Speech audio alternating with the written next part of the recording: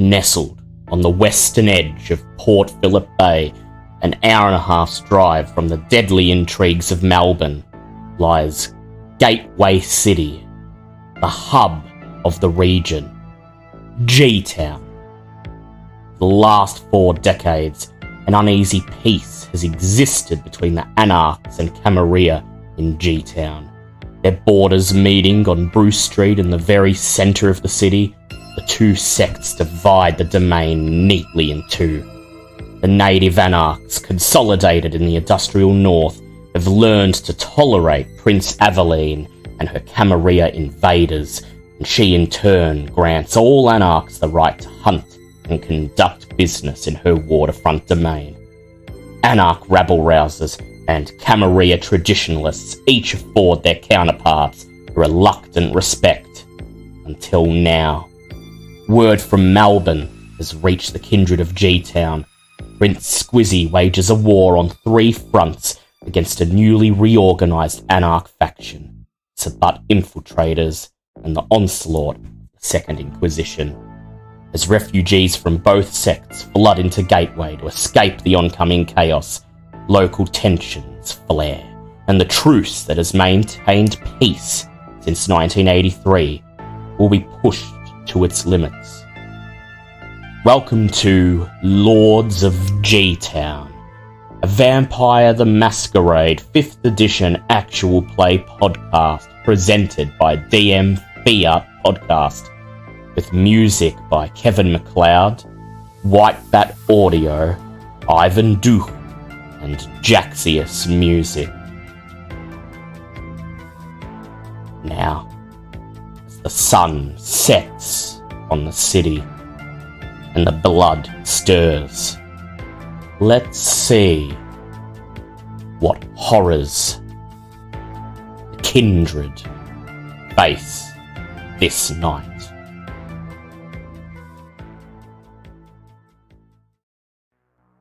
Welcome back, everyone, to the Lords of G-Town. This is the beginning of a brand new story arc, Forgetting the Fear. And for the moment, it may seem like your unlives are continuing on and you're meandering through the nightly struggles of being a vampire. But beneath the surface, underneath the cold, black waters of Cowie's Bay, something sinister is stirring. Something sinister that has already begun to enact its alien desires upon the residents of G-Town, kindred and kine alike. And in this story, you just might get a glimpse of things to come. Before we begin, we're going to flash back to about 9 months ago, mid-June 2020. We open with a view of a weed-choked, overgrown old cemetery on the very edge of North Town, right there on the edge of Hamlin Road.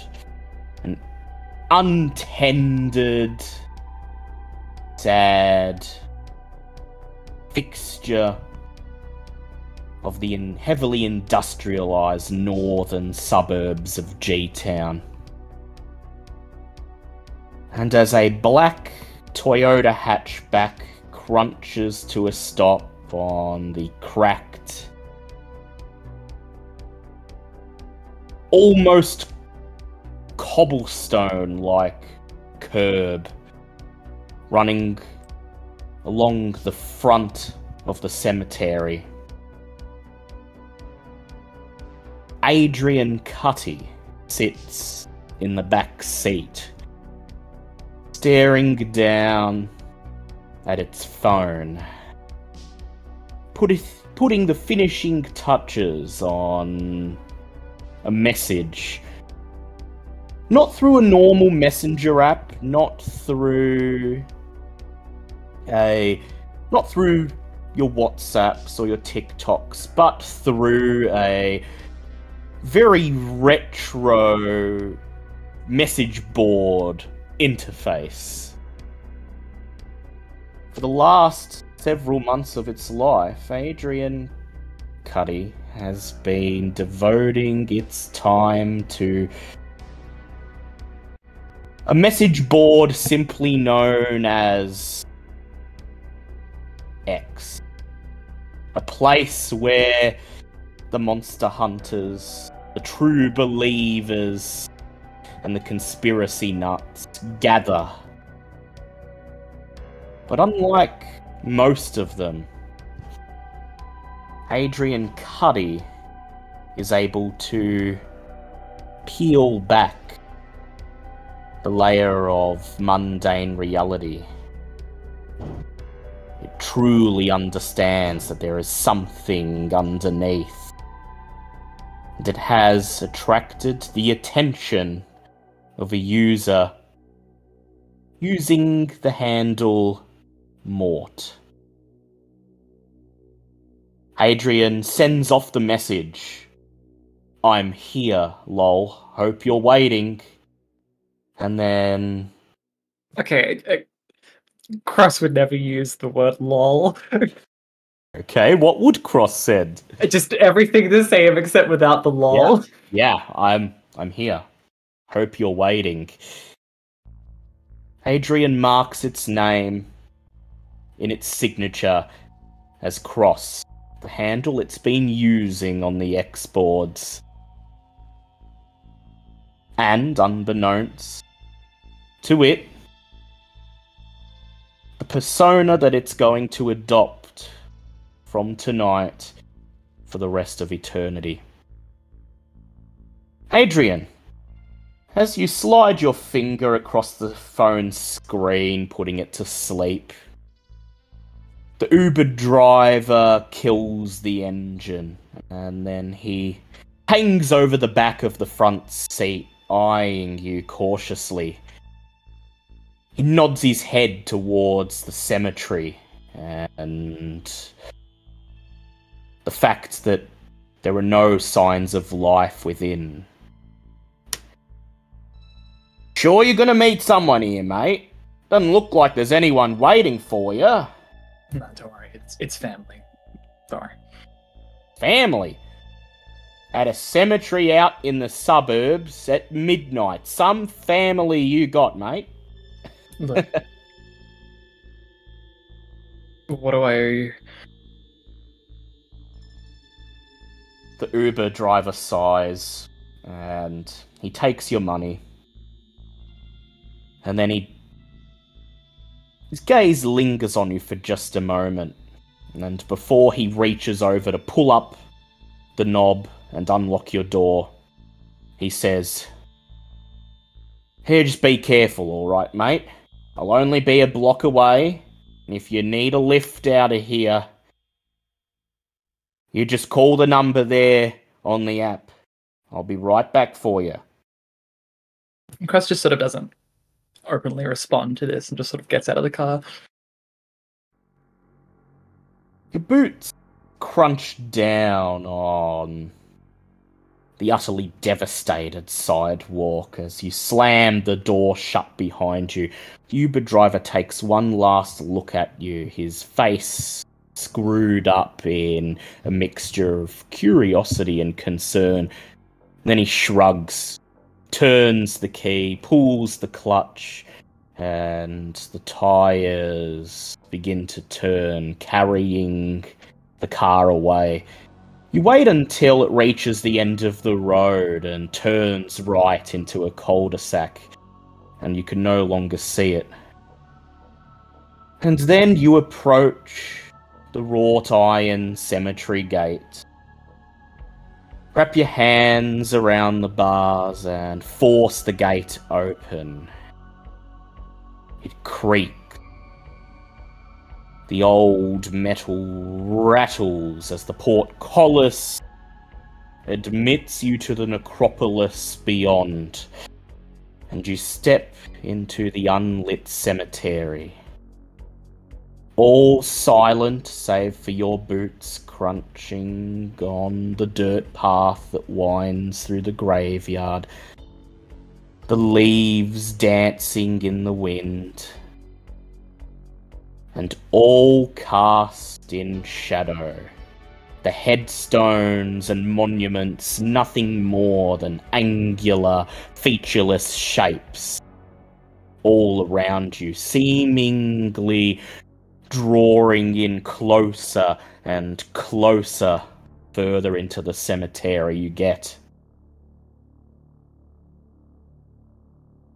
As you make your way to the agreed upon meeting spot, would you like to explain to the group how you got to be in this situation?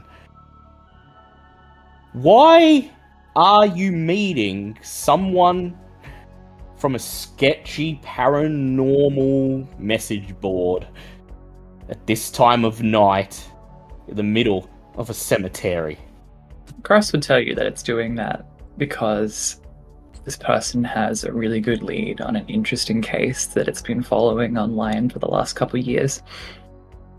It spends a lot of its time, basically all of its free time, and even some of it's not free time, obsessively researching and investigating paranormal cases from around the area and also online.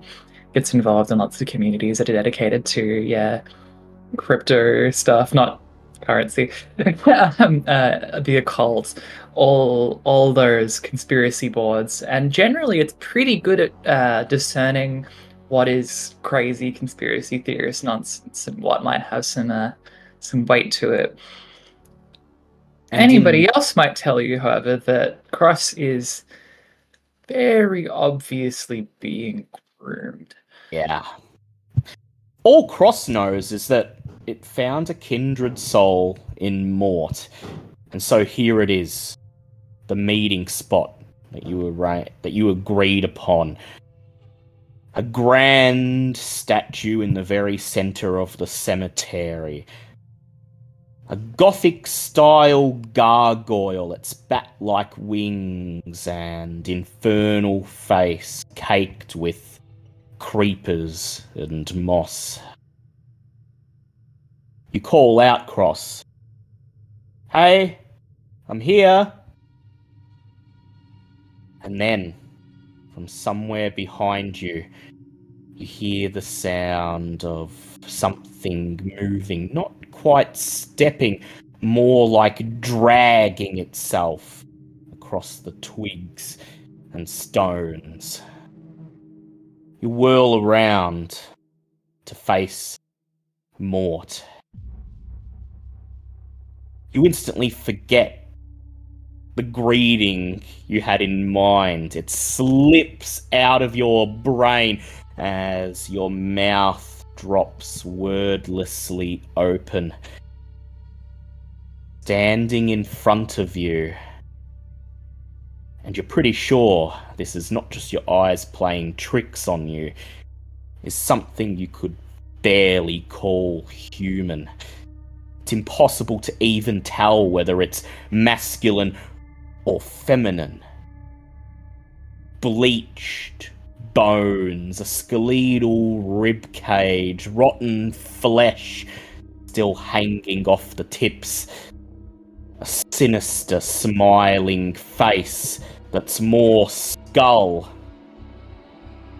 than face at all. You're looking... Cross would rationalize this to just physical deformity and disability. And it knows how to handle that and not be rude, so I think it very quickly steps on a face of complacency with it. But it's definitely unsettled. The Grim Reaper smiles at you. You took it better than I thought. I understand I'm not much to look at, but such is the nature of death. It's nothing to be afraid of. It's merely the natural order, and none of us are immune to its ravages. To death? What do you mean? I mean that some of us exist afraid of death, biding our time, waiting for that inevitable day when death finds us and the cycle repeats and we move on to wherever it is that dead things go. But some of us have accepted our state, our role in this natural order, and some of us, rather than living in fear of death, have simply become an extension of it, stewards of the natural cycle. Your messages on the board. It's clear that you understand what's happening on a level that, if I'm to be quite honest, no other mortals in these nights do. You understand mortals. For we all are mortals, are we not? Are we all not merely just counting down the time we have left until death deigns to take us? No. It's just that it sounded like you were talking about me as mortal and not you. Don't worry. Gull's grin widens. You see more than you realize, Cross.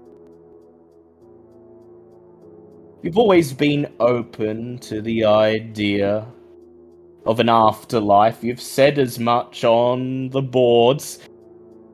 Searching for ghosts, chasing after them, and it is clear to me that you understand that not all of us need tremble in fear of death. Some of us help the cycle turn. Some of us guide the cycle and are not guided by it. Don't you see? That's why we've met tonight. And oh, the look on your face. The words expressed in your eyes. You know it, you feel it, Cross.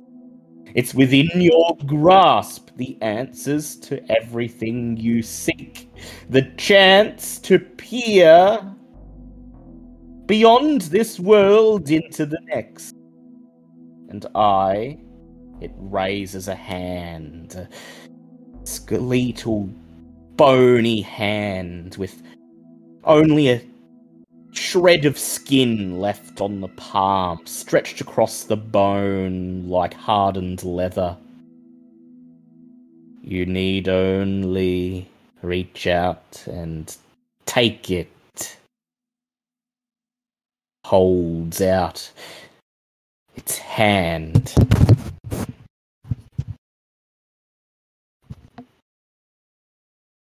Crust just sort of looks at his hand for a while. I understand your hesitation, child, says Mort. But we've spent these months talking, understanding each other more than most get to in a lifetime. And you know harm. You know I seek only to enlighten you, and as I promise, provide you with that which you so desperately seek.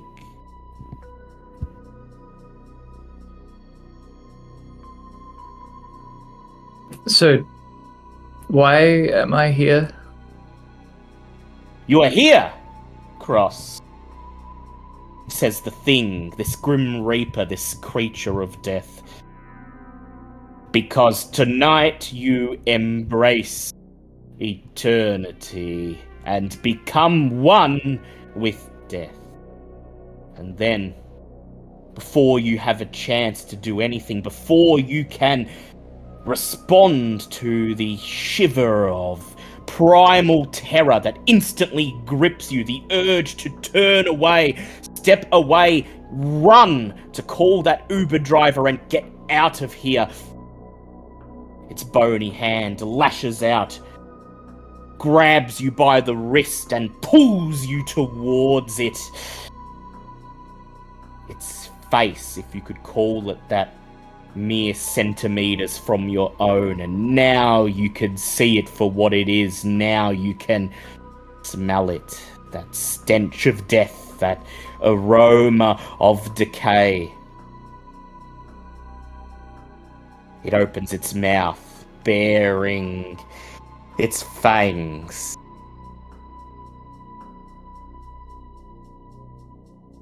And it sinks them into your throat. And the most excruciating pain you've ever felt engulfs your body. Every molecule of your being on fire. It's the worst pain anyone could ever experience. It's worse than the most terrible nightmare. It is death itself. You throw your head back and scream. And your screams are lost in the sensory overload, in the ever-present pain. And then, nothing. Your eyes flutter open. You're not sure how long it's been. It's dark. Still dark. Either the same night or the next night after. And you're lying on the ground. Lying on the soft, damp grass of the cemetery. Your back propped up against the freezing cold stone of a grave. You feel sick, your innards twisting. A hunger unlike anything you've ever felt before shrivels your insides. You open your mouth to call for Mort, to demand to know what it has done to you. And then you see a silhouette in the darkness ahead of you. Something human, you think, shuffling out of the shadows towards you, raising a hand. Hey! You're right there, mate. You need help? You look like you've had a bit of a tumble. How Go ahead. how conscious would Cross be right now, like, as opposed to just frenzy? Still groggy. Your faculties are about you, but even as you feel the instinct to call out to this person, whoever they are, you're torn between asking them for help or yelling at them to turn and run while they still can, and there's something more, something inside you, this bestial voice in your ears, and it's calling upon you to stand, to rise to your feet, to set yourself upon this person and do what? Do what exactly? Satisfy the hunger. You look like you've had a bit of a fall. Found you sprawled out there by the tombstone. You're all pale. You probably caught cold. Come on. You need to leave. No. You don't understand. You've had a fall or you've gotten sick or something. I'm gonna get you to help. We're gonna get you somewhere safe and warm and... Excuse me. The man raises his arms as you step forward, spitting at him. Fuck off! Get out of here! He stops, silent, staring at you, shaking his head, unsure what to make of this sudden outburst. You open your mouth to warn him away again, and then the hunger takes over. That thing, whatever Mort has put inside you, takes over. Its hands reach out and it grabs the reins of your body. And as you open your mouth to shout to this unfortunate, to tell this man to turn and run, all you can manage is a snarl. As you fling yourself onto him, sink your teeth into his neck just as Mort did to you, and he throws back his head and lets out a terrifying scream.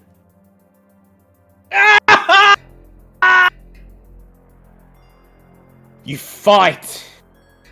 You fight as hard as you can. You rouse yourself, shake every fibre of your being, trying to pull yourself away. And yet, it's to no avail. When you regain your senses, the corpse of the man, his tracksuit pants and tattered t-shirt absolutely drenched in blood, lies at your feet, his face frozen in an expression of utter agony. And now you are a steward of death too, comes Mort's voice. You whirl around, and you see it there, staring. The skeletal face, grinning as if it is a father that has just watched its child take its first steps. You have embraced eternity. You are one with death. Steward of the natural cycle. Who the fuck are you? I am your guide, Cross. Your guide to the world in which you now inhabit, where everything you ever dreamed of knowing rests at your fingertips. You Cross need punches not. Morton's face. Cross just strides forwards, clenches a fist, and as your fist collides with the skull, you hear a crack. The skull steps back, and it bursts into laughter.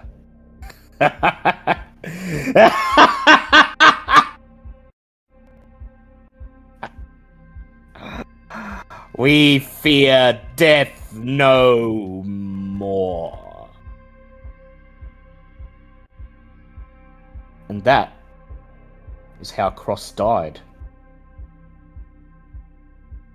Let's move. I would like to have it on the record that Cross definitely punched a couple more times. Oh, I'm sure Cross Probably did. freaked the fuck out.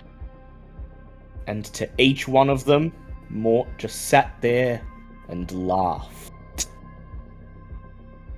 Laughed as if it was the greatest joke ever told. Present day, mid-March 2021. It's been almost 3 months since the debacle with Barry and his power play gunning for the recently vacated position of waterfront warlord. Life, or unlife rather, has for the most part returned to normality. At least about as normal as it can be when you are creatures of the night. The Anarchs seem to have adapted to the new paradigm relatively easily, with Dinesh proving to be a far more effective warlord, far more capable of uniting the Anarchs behind him than either Victor von Strudeldorf or Barry ever were. And the Cam? Well, the Cam, as ever, sit there on their side of the border in Elysium, gossiping, scheming, and waiting to see what will happen next. As we begin, I would like everybody to go ahead and make a rouse check to see if you get hungry as we begin the night's events. As this is a new story, you'll be starting at Hunger 1, unless you happened to gain any hunger during your downtime actions, in which case you start with that. Cross gets hungrier. Tig gets hungrier. Tig's at 3.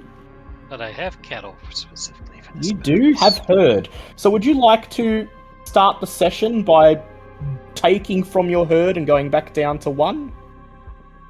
I've only got 1 point of herd, so I'll only go down to 2. To 2. But 2's fine for now. Actually, wait, I get double benefit from animals, don't I? Yeah, so you can indeed use that 1 dot of herd, as they are animals, to take you down to 1 hunger. But you've Level used up 3 your herd animals. for this story. That's fine. Val does not get hungrier, but she did when she roused the blood during our downtime, so she is currently at hunger 2. Hunger 2? Well, that's not so bad. And Bouncer? Does not get hungrier. Ah, hint, Mitch does not get hungrier. Lovely. And Bouncer, how did you go? Yeah, success, so Bouncer doesn't get hungrier either. Yeah. So you're all at Hunger 1 and Hunger 2. Tig makes sure to pay a visit to the sheep, promising Elaine that he'll get the dags out of Ernest's coat and shear Priscilla before he heads out. And while he's there, he takes a sip freely given by his flock,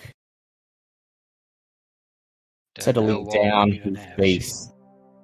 Yeah. But I guess a mutton taste ain't so bad now and then. Settling down his beast before he heads out into the night. Does anyone want to hunt? Absolutely, yeah. Cross, upon waking up, checks it's in its little mini fridge and realizes that it is fresh out of bags. Yeah. So, Cross, I'm going to need you to go ahead and make for me... Intelligence streetwise. Intelligence streetwise.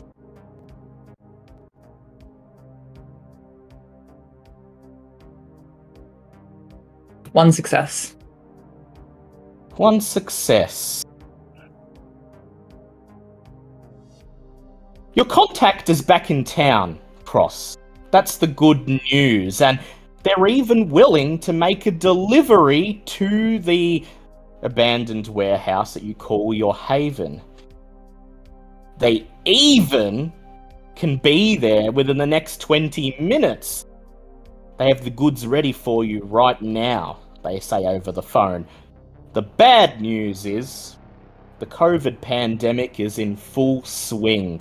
It's getting increasingly hard for your contact to appropriate blood from the clinic that they work at. Putting away a single bag is getting increasingly risky when the doctors and the pathologists say that every drop counts. But you'll take anything you get. And sure enough, when you emerge from your haven, you find the blue esky sitting on the concrete slab in front of the door. You lean down and pop it open and find 3 blood bags on ice within, enough to slake 3 hunger. Lovely. How much would you like to slake right now? I'll just go down to 1. So Just yeah, one? use 1. You grab one of the bags, hold it up, and your beast purrs in anticipation as you dig your claws into the plastic, tearing it and licking up the blood as it runs down your arms. That sweet vitae. And no eternal pain inflicted to get it. You stow the other 2 in your instrument kit, just in case you need them later tonight. Hopefully a more renewable and reliable source of blood will show up in the near future. You'd hate to be reduced to your base instincts, but this'll do for now. You pull out your phone, open the Uber app, and summon transportation. You've all received a message tonight from Sam Stokes, the consul. And as you all meet each other, you're approaching your usual meeting spot, the observation deck on the cliffs above Eastern Beach. That little picnic spot under the half-collapsed gazebo that provides a view of the endless darkness that is the bay below, the inky blackness that seems to go on forever and ever, an abyss that stares into you as you stare into it.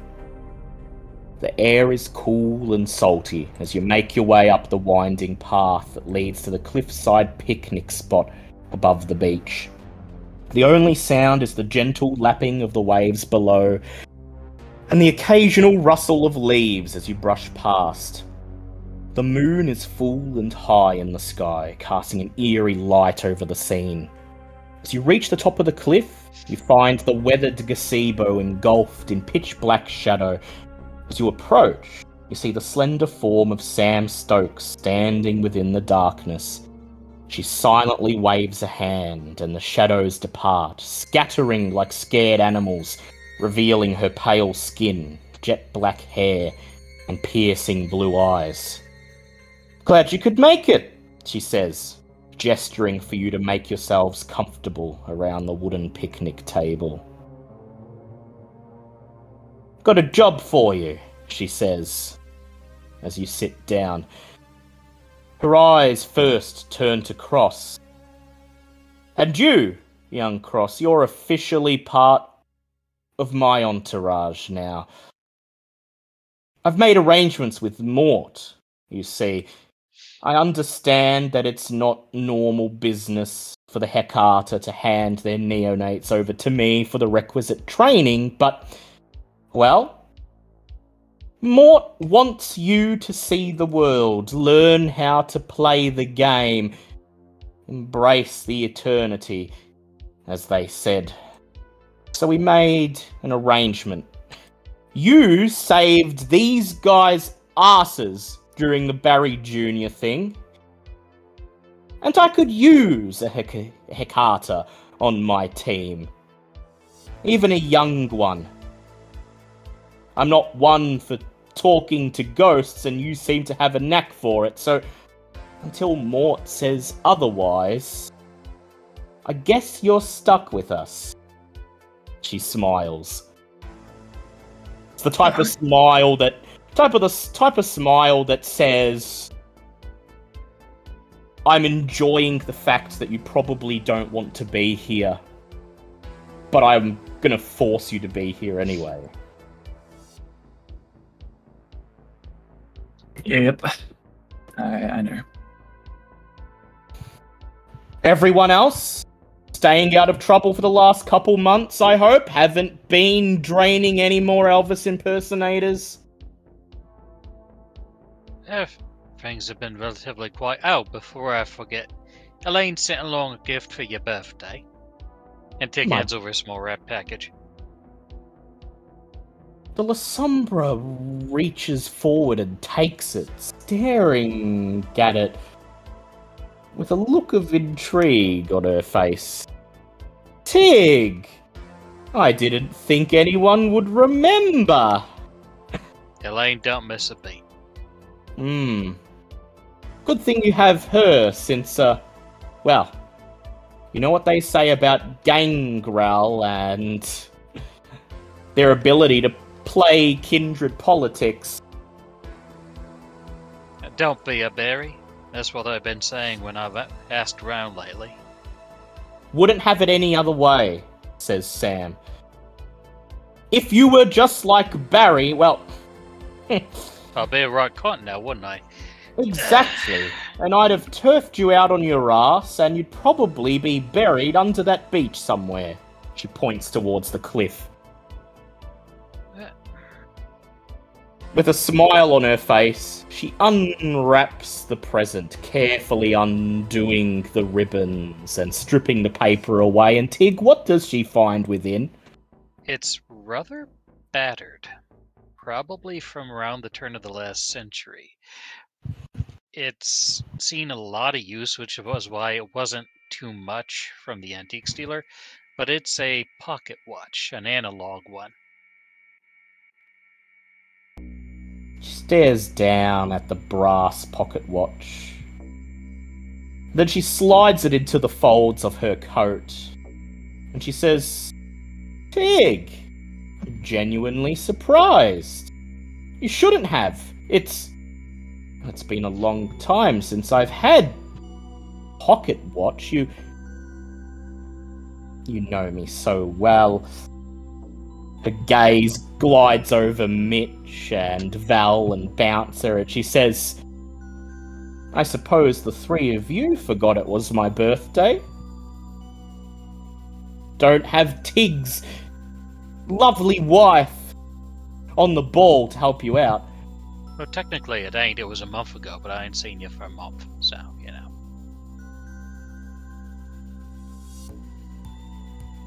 Excuses? Come on. At least you have excuses to offer me. Don't tell me you completely forgot. And after all I've done for you. The Lasombra shoots a faux look of anger. And then she claps her hands together.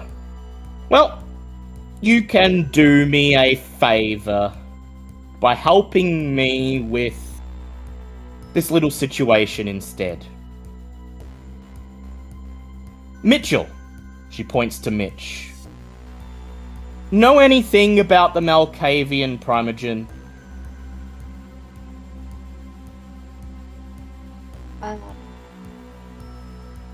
At some point I did. Haven't been around court much lately, have you? No. Hawthorne doesn't think I do very well in court. I think Hawthorne needs to give you time to shine. Well, what we've been tasked with tonight relates to the Malkavian Primogen. Gabriel, as I'm sure you know. Anyway, his child, an ancilla by the name of Nadine Brandt, is looking for someone to help locate a missing ghoul. Now, ordinarily, Nadine would search for her ghoul herself, but here's the thing. Nadine is on probation. The Prince and the Primogen have got eyes on her, and she's under orders, strict orders, to be on her best behaviour or be kicked out of the cam. So she wants someone unaffiliated with the cam or the Anarchs to look into this for her. You all know what happened a few months ago with Mr. Dawkins, a child of the Ventru Primogen. defecting to the Anarchs and getting them involved with his little money-making scheme at Pentex, right? Val, you did some digging during the whole Barry thing and found that he had the mayor in his pocket, remember?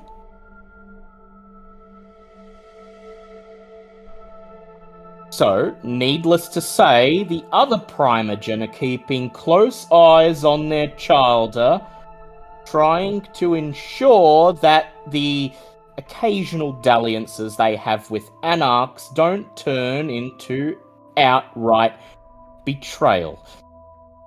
Whatever Nadine happened with Dawkins? shrugs. She says, oh, he's still there. Still on the board of Pentex, still trying to push ahead with that little project he's been spinning, trying to get that oil platform up in Cowie's Bay. But, thanks to your actions, Jeanette's managed to pull the mayor out of his pocket. And so he's having a bit of a harder time of it. The important thing is that none of the other Primogen want their childer to do what Dawkins did. Now, Nadine's sire is Gabriel, the Malkavian Primogen, and he's a staunch supporter of the prince. He's a quietly powerful man known for his keen intellect. She clears her throat, folds her arms, and leans towards you over the wooden picnic table. In the 5 or so decades since her embrace, Nadine has shown little interest in politics. She mainly hangs out in an old, retro-themed movie rental shop. Somewhere down there in Chilwell. Doesn't show up at court, and for the most part, keeps to her own devices. Now, the thing is that she's occasionally been seen in the company of Anarchs. It doesn't look like she's a dyed-in-the-wool Anarch herself, and I wouldn't go out on a limb and say she's close friends with any of them, but she's been seen in their proximity. And, added to the fact that she hangs out with Anarchs, in the last decade, Nadine's almost broken the Masquerade several times, mostly by feeding at late night showings of the Rocky Horror Picture Show and at the occasional rock concert in Anarch territory. Each time she's been brought up on it, she's managed to conceal or discredit any evidence of her crimes, but the court's patience has worn thin. So that's where you come in. Her ghoul's been missing for the last few weeks, and she's starting to worry. It's not like him to drop off the radar, she says. And, well, Val, Mitch, you're in the cam. You know a wayward ghoul is a masquerade breach waiting to happen. And with all the eyes on Nadine, she'd rather that her ghoul doesn't end up in the hands of someone who's going to use what he knows to expose her. So, I offered to step in. Said I'd put you to the task. She wants to make sure that her fledgling friends among the Anarchs haven't decided to kidnap her ghoul to force her into defecting to escape from the cam once they kick her out, and her sire, as a Primogen, wants to make sure that Nadine isn't trying to pull a fast one on him here, so that she can sneak out of the cam without facing repercussions. So, she reaches into the folds of her coat, pulls out a piece of paper and a key with a green plastic tag attached, slides them across the table towards you. Nadine has seen fit to provide me with the address at which her ghoul usually resides, is a man by the name of Carl Cryer. And she says he's incredibly useful and he needs to be returned as soon as possible. The key should let you in. She also said that she'd like to check in with you at some point, but there's no rush. I will say, though, as I promised her sire that we would leave no stone unturned. When you do check in with her, I'd like you to do some digging of your own and try to make sure that this situation is what she claims it to be. That she's not trying to pull some little anarch plot that's going to throw the cam into disarray. Remember, I'm the consul and you are my envoys, and our duty, above all else, is to keep things peaceful, or at least what accounts for peace in this city. Any questions? Val hurriedly keeps scratching at her notepad with her pen as fast as she can, kind of like etching all the way through the paper with the speed she goes, and raises a question. So, it seems like we've been clamping down a lot on Masquerade breaches lately, but surely there's some more to it than this. Mistakes happen all the time. Is this entirely because of the Primogen, or is there something special about Nadine? This, she smiles, her eyes twinkle. You're thinking along similar lines as me. Look, we know ever since the Barry incident that everyone's been trying to clamp down on Masquerade breaches, and we know that ever since Dawkins turned Anarch, the rest of the Primogen are trying to keep their child firmly within the can. Nadine has a history of breaching the Masquerade. That's why she's on that's why she's got cam eyes on her at the moment. But there's got to be more to it. You're right. Normally a missing ghoul, well, if he turns up somewhere, starts spilling his master's secrets, that'd be a simple question. That'd be a simple solution. Simply dispose of the ghoul, right? But, well, both Nadine and Gabriel are quite insistent that this ghoul is returned to them as soon as possible. And no, despite my best attempt to extract more info, they were not forthcoming. Perhaps when you chat up Nadine, you'll put your harpy sense to good work, eh? So just out of character, I assumed that Val would know which Primogen she's referring to. Yeah. The Malkavian Primogen, Gabriel. He's a very quiet man. Whenever you see him in court, he doesn't seem to be saying much. He's not a social butterfly. He mainly just stands there at the prince's side and silently watches and advises. But everyone knows he's incredibly intelligent and he's a very staunch supporter of the prince. And you, Val, would know that it would be very, very embarrassing to one such as him should his child turn out to be either conspiring with anarchs or flagrantly breaching the Masquerade. Val's going to scratch down some more notes about that as well. Keep an eye on the ghoul, because whilst ghouls don't end up being exactly like their masters, they end up having a little bit of them. We're How hoping... long Go ahead. exactly? How long exactly has the ghoul been missing? According to Nadine, she last spoke to him just over 2 weeks ago. 16 days. Normally, all she has to do is pick up her phone and call him, and he'll be right there at her side. But he's gone completely AWOL. She's been to his house, checked it out, said he wasn't there, but gave us the key so you could do your own investigations. Right now, she's confined to her little shop down in Chilwell. She can't leave the video rental store, or her sire's goons will be right on her. So she can't really look herself.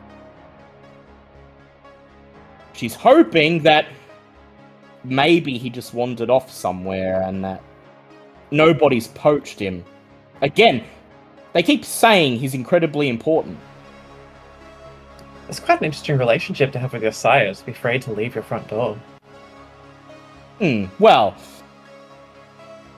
she spent the last 50 years keeping to her own devices. It's only because she's on probation that her sire's watching her. Doesn't want her to follow Dawkins' example and defect. So he's basically pulled in all the favours he owes in the court and has got people sitting on her 24/7. Can't defect to the Anarchs if you can't leave your haven, right? That's bad parenting is what that is. It's going to make it more appealing to her. Got a helicopter siren going on. Sam shrugs.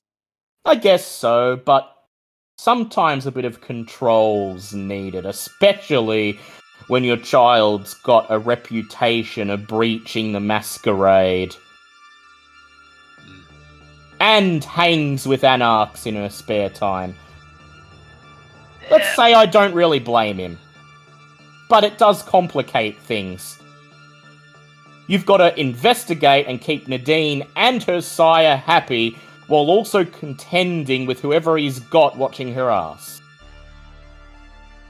Alright, well, that doesn't sound too bad. Yeah, that's a bit of a tender question considering everything we've just been through, but do we have some kind of time limit before Barry Jr. decides to off somebody else or something? Well, thanks to Cross here, as I've heard, Barry Jr. is now 6 feet under the bridge out over Cowie's Bay, and he's going to be there for the next 100 years, so... Oh, I was alluding to Final Death by breaching Masquerade, like the time we had last time, but... I was wondering what the fuck you were talking about there. I was like, That's good to know. Barry's been staked. No, Barry's been staked. Look, we don't know where Nadine's ghoul is. And we don't know that he is a danger to the Masquerade, but we want to be safe. So, no time limit as such, but you'll want to get on that ghoul's trail as quick as you can. Nadine herself, she's broken the Masquerade several times in the past, but while she's confined to her haven, that's probably off the table. Right, so hurry, but nobody's life is on the line yet. Got it. No. Handle it at your own discretion. You've got the address to the ghoul's residence and a key to let you in there. And you'll find Nadine here. She writes down another address on the piece of paper. Check in with her at some point. It's up to you in which order you want to do things. Just remember, if you mess up, someone among the Anarchs and someone among the Cam are both going to be very pissed, and we're going to have a lot more of a mess to clean up. Now, if there's nothing else, I'm expected at Elysium. I have to advise the Prince on a proposal she's received from the new waterfront warlord. Something about allowing embraces conducted in Cam territory to retroactively apply to Anarch gets. Either way, I'm the one who has to raise the licks, but I've been called in to give my opinion. So, best of luck, and be careful, alright? Shit's going down in Melbourne, and it's only a matter of time until it spills over to here, so treat this as a powder keg. So I'm sure we've proved to you after last time we can handle pretty much anything. I'm sure you can. Tig looks uncertain at that. I'll leave you to it, Sam says.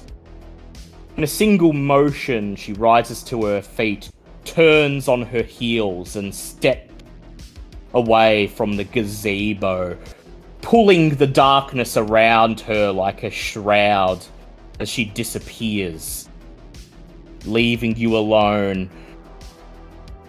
in the silence, save for the sound of waves lapping at the beach down below.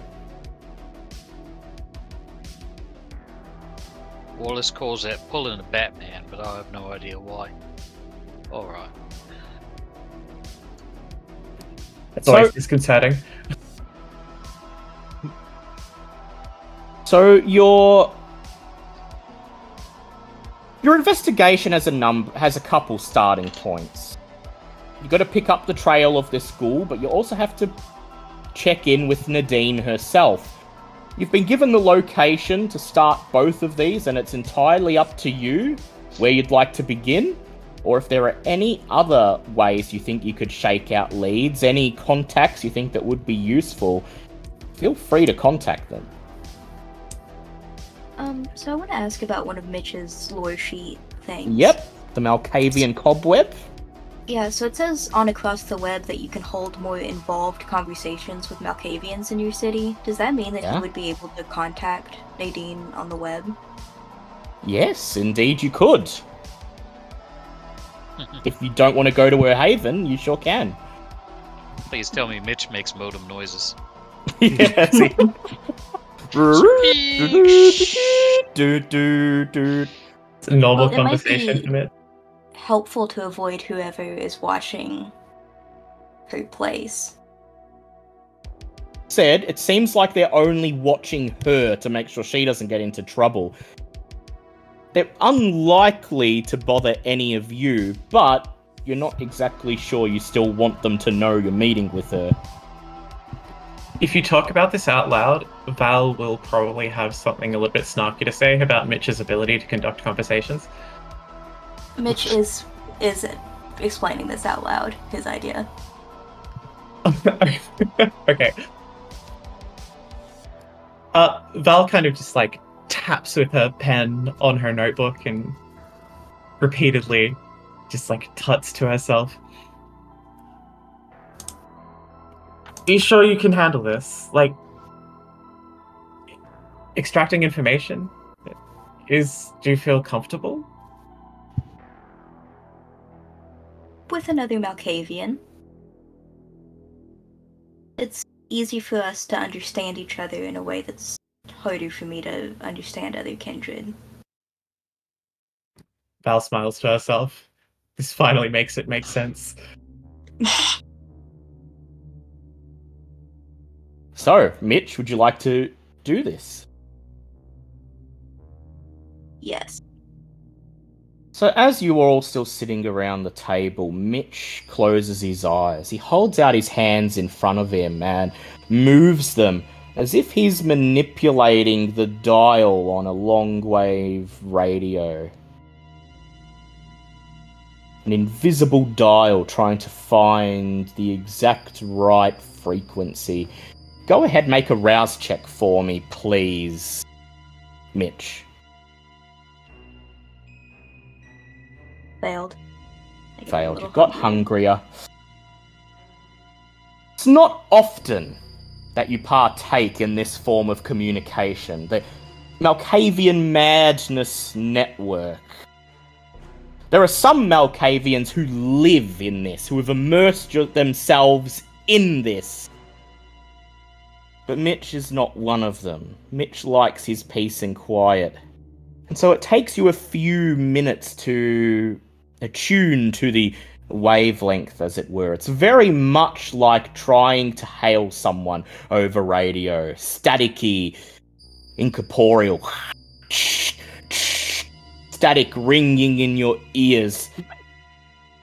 Indecipherable voices somewhere in the void, chattering over each other. More and more of them. Hundreds of voices.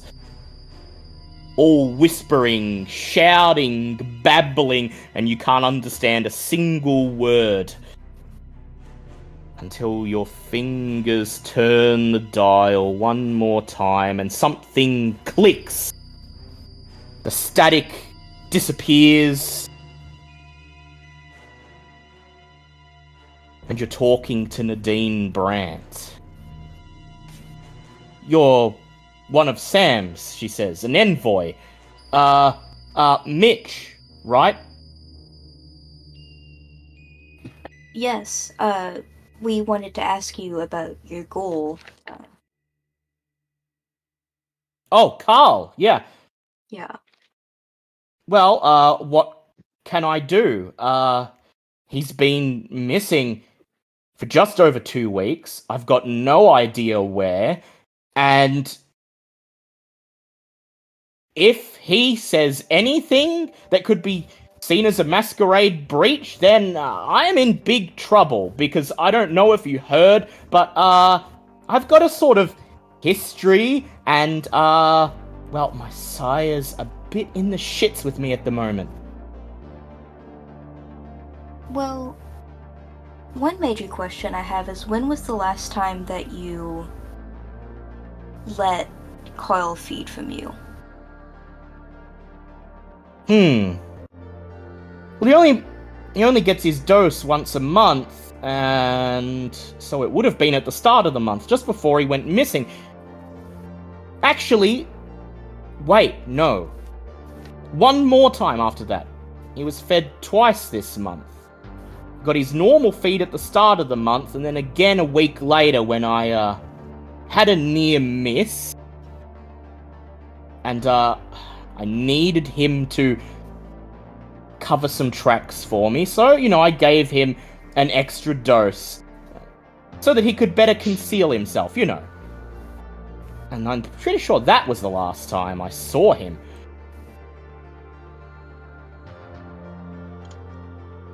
Well, that's good that he won't be at risk of having his bond get too weak that he might be more likely to breach the Masquerade then. But what was this near miss that you're talking about? What happened? Oh, it was... At this point, you're both aware of a babble of other voices, incoherently talking over each other around you. Oh,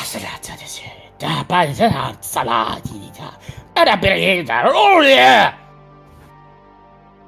Oh, says Nadine. I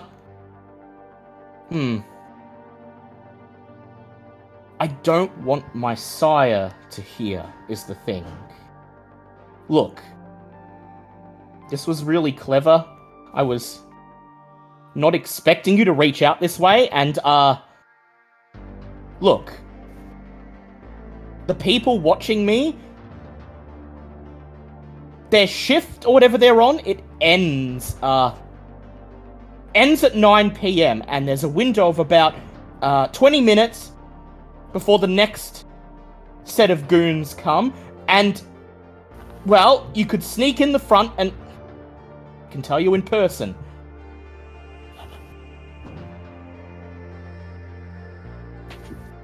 Thank you. I will talk to the coterie and see what we can do. You hear Nadine gasp as if she's about to say something, and then you feel her presence dissipate, and a voice simply whispers in your ear, "Pray tell you're keeping my child out of trouble."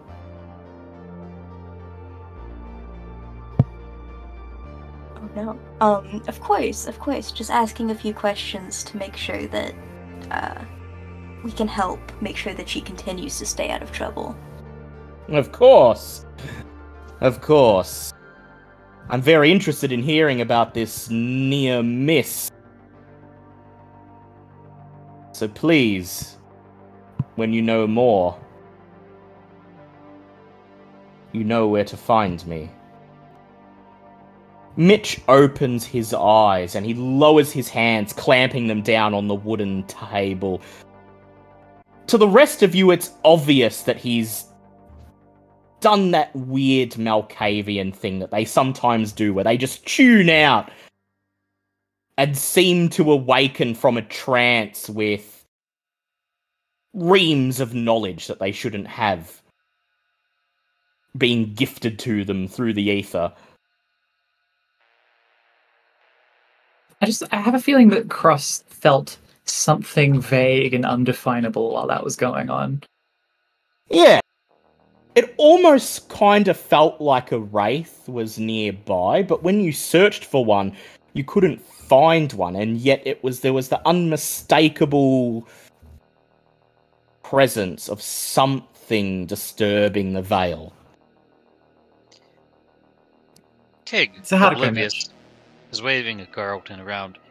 I mean, I didn't think the watch would go over well. I wanted to get her knit cap anyway. Elena's ace is always awake. Val, what did you say? Oh, she's just asking Mitch how it all went. Kind of like Yeah. smiling to herself, expecting something to have gone awry. I did talk to Nadine briefly. I didn't get much information, unfortunately. The ghoul has been fed recently, which is good because that means there's less risk of the blood bond, something happening there that might lead to difficulties. And we have about a 20-minute window after about 9 p.m. that we can sneak in and talk to her, but she prefers that we speak to her in person as opposed to, he kind of like does like a little like wiggly motion with his hands, the cobweb. Had a near miss recently, apparently.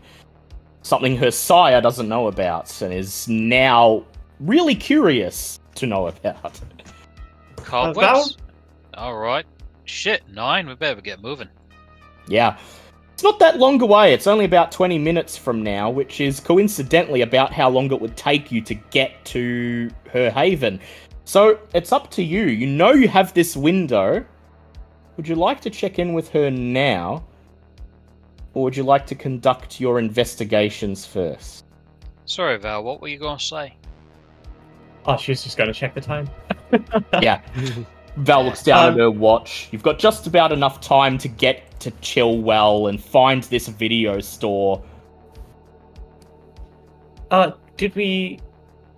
Let me check my notes. We got the ghoul's address, right? Yep, you've got the ghoul's address, and Yes, we he did. is down in Chilwell as well, about equidistant from here. The same distance as Retro Rewind, which is reportedly Nadine's haven. They're both situated in South Gateway, down in the well-to-do leafy suburbs of southern G-Town. Firmly Cam territory. Well, last time things seemed to go well when we split up, and I can't see all of us enjoying having a face-to-face conversation. Would we like to go there and also go to see the ghoul at the same time? Or see what's left of the ghoul's haven? Ain't a bad idea. I mean, I brought 2 dogs. We can probably go sniffing. Yeah. And remember, you are being requested to make sure that this isn't just something that Nadine is setting up to satisfy her sire's concerns, that she's not merely gearing up to defect. Well, if there's anything we learned about each other in our foray to the nightclub, it's one of us very much likes mysteries. Yeah. So, Cross, would you like to do your thing that you do so well, where you sneak around and read documents and see the unseen? As long as it's not like last time. Val chuckles to herself. Yeah. Don't worry, this is much more interesting, I promise. There are multiple last times, and one of them involved nearly getting caught by a serial killer, and another one involved merely being swallowed whole by a giant snake, so... And the worst one was when Yeah. I had to go to a club. Yeah, in the downtime.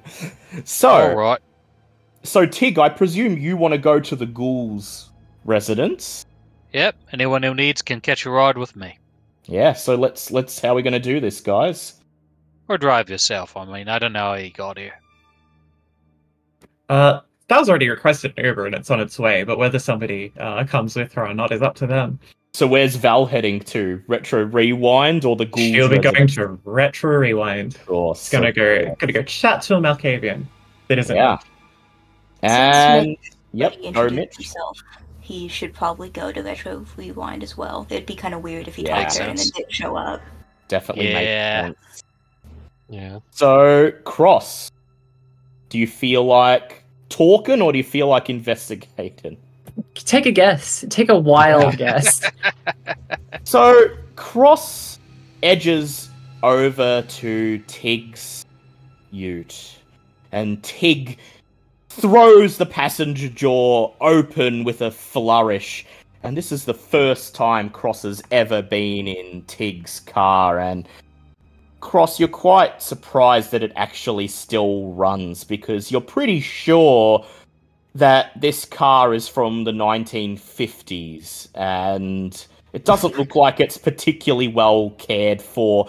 The passenger seat is covered in tufts of dog fur. The dashboard has a thick layer of dust coating it, and the radio looks like it hasn't worked in a decade. There's a strange contraption under the radio that looks like a cassette player, only it's a bit bigger. And as Tig slides in on the other side and kicks some debris out the side, he says, "All right, mate. So, would you prefer Journey, Best of Queen, or Johnny Cash?" Journey. Johnny Cash. And the sound of "Don't Stop Believin'" fills the air as Tig slots in a tape. It's the least bad of all options. It's a Don't- good thing Vince isn't here. Yeah, as Tig guns the engine and begins to reverse out of the parking area in front of the observation spot, the small cabin is instantly filled with "Don't stop, don't stop, don't stop, stop." Okay, stop, that's enough. stop." Ah, fuck. Hang on. You just gotta... He jiggles the console a bit.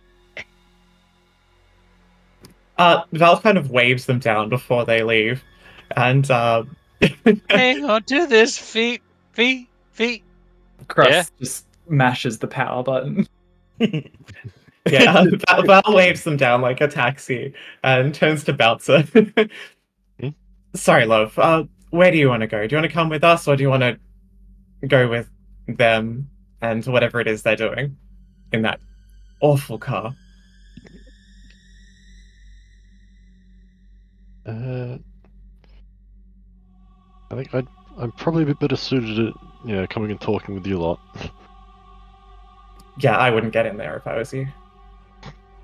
The Uber that Val ordered pulls up, and you see the driver give a concerned glance at the monstrous ute that's positively vibrating on the road next to it. And then Bouncer and Mitch follow her and climb into the Uber.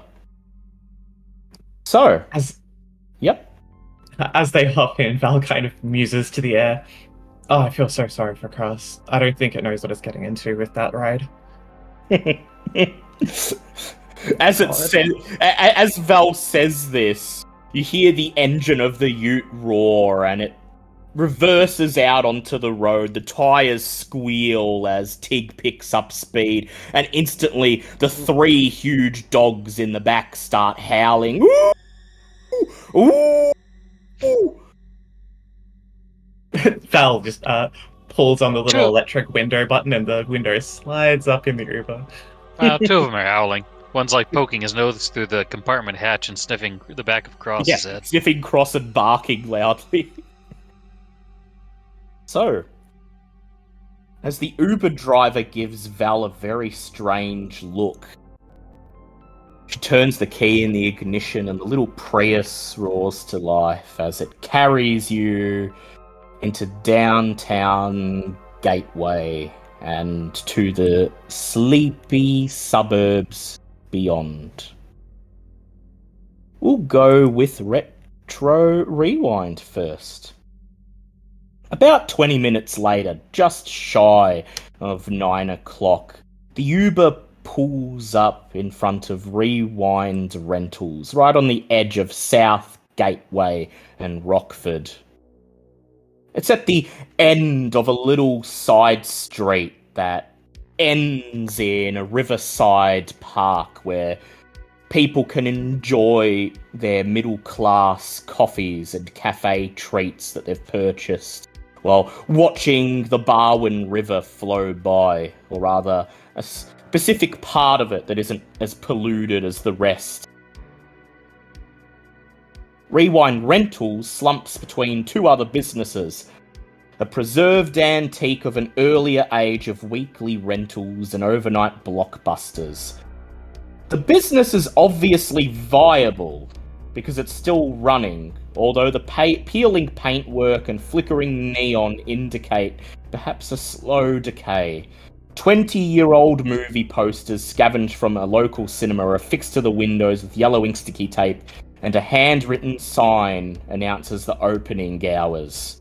7:30 p.m. to 3:30 a.m. every weeknight. Inside, the unfiltered fluorescent tubes cast stark light onto the chipboard shelving and display racks. Ranks of VHS covers show a comprehensive collection of horror movies, whilst a smaller section of the store caters to other genres. The smell of greasy popcorn greets you, emanating from a large machine with small styrofoam cups, and a neat sign indicating that browsers are welcome to enjoy a complimentary cup of popcorn whilst they find their new favourite movie. It seems like a nice, nostalgic touch to a time when businesses cared about their customers. You scan the area ahead of you, searching the shop for any sign of Nadine herself.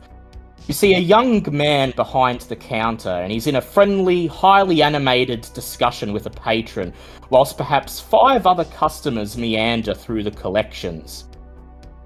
Beyond the reception area, there's a coin-operated coffee machine, a fridge of soda drinks and chocolates, and nearby some round tables and plastic chairs that appear to be the product of a school surplus sale. Sitting in one of the chairs is Nadine, the Malkavian Ancilla, and your contact. She drinks coffee from a foam cup and smiles as she feigns breathing by forcing warmer than the surrounding air vapour from her mouth. Another empty cup sits next to her, popcorn kernels littering the table, and her arm rests on a VHS copy of a movie called The Blood on Satan's Claws. As you approach, she fastidiously sweeps the detritus into the empty cup and tosses it in a nearby bin. I'm going to bring a picture of Nadine up in Owlbear Rodeo so you can get a good look at her.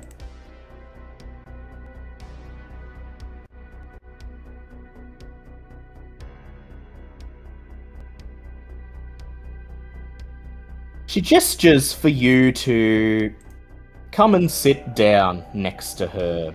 Her eyes looking far more gigantic than usual, resembling insects' compound eyes behind the thick lenses of her gigantic geeky spectacles. Her pale skin glows purple in the dim light, and on her t-shirt, a ski mask wearing maniac gleefully brandishes a blood-soaked machete.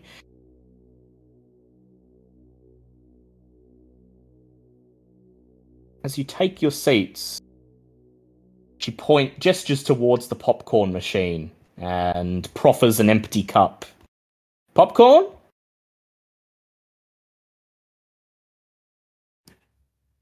Val's going to very politely take a handful and kind of, when Nadine offers the bucket to somebody else, just puts it on one of the shelves next to some of the VHSs. You just lay it down. It would be impolite. Nadine sighs as she takes a sip of coffee. So, we meet in person. I recognize you. You're Mitch, she says, pointing straight at Mitch. You, I don't know, and She looks over at Val. I think you're one of the Harpies? Forgive me. Look, I've been walking this city for 80 odd years now, and, well, it's been a long time since I've been in court. I don't remember faces or names. I only remember people by what movies they like, so... Nadine Brandt, at your service. She holds out a shaking hand. Yeah, Val reaches out and shakes it, and she can't help but mess with Malkavians just a little bit. And she says, "Oh, do me. What kind of movies do I like?" Tell my fortune. Turns, and she looks at you and she says, I look at you and I think Mean Girls and The Devil Wears Prada. And when it comes to horror movies, she bites her lip. You kinda got a bit of the devil's advocate around you, I gotta say. Valerie smiles a wide smile. Nothing but vampire movies for me. Vampire movies? Ugh, she says. Can't stand them. You know, they got that one called Nosferatu, and he's doing, like, all sorts of Tremere shit. Val chuckles. She definitely doesn't like vampire movies, but it's so much fun to mess with Malkavians. She turns towards Bouncer and she says, you kinda got like a $1 million baby vibe to you. You know, look like you'd beat the shit out of someone if they looked at you the wrong way. Bruja, I'm taking it. Sorry. Haven't seen you around.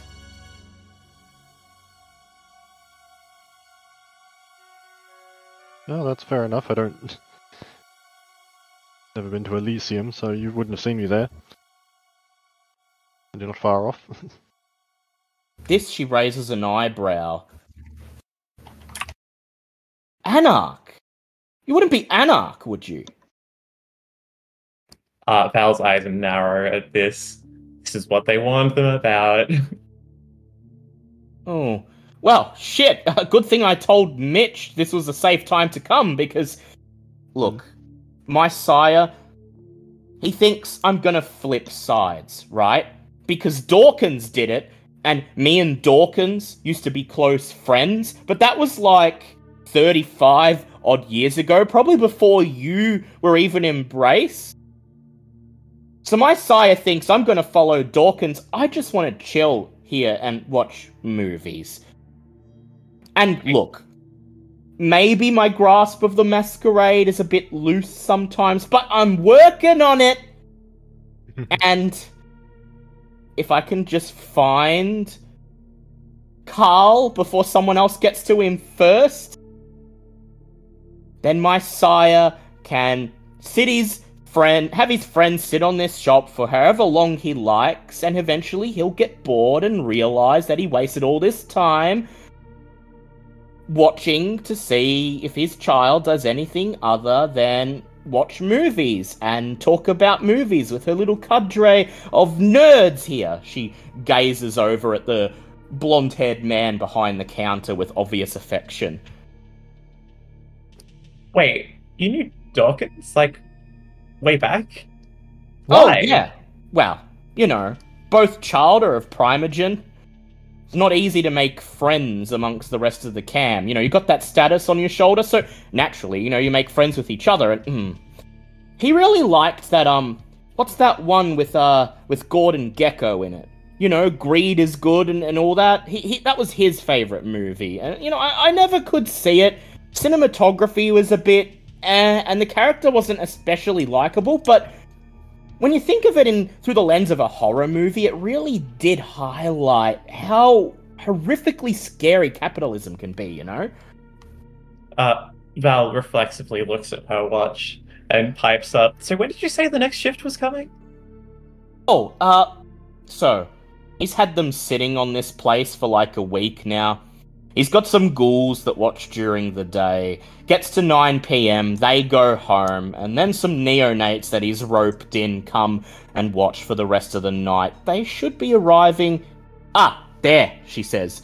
She points out the window, and you whirl around on the spot, and you see a deep crimson car pull into the parking lot outside. There are at least 4 people seated within, and all 4 of them are staring like robots straight into the video rental store. Yeah, they'll be here all night, Nadine says. Right, so we got in without being seen, but they're gonna see us on the way out. Yeah, and forgive me, Bouncer, was it? Yes? Yeah, and you're an anarch. Now, look, this whole anarch cam thing, I don't give a shit. I got plenty of friends who are anarchs.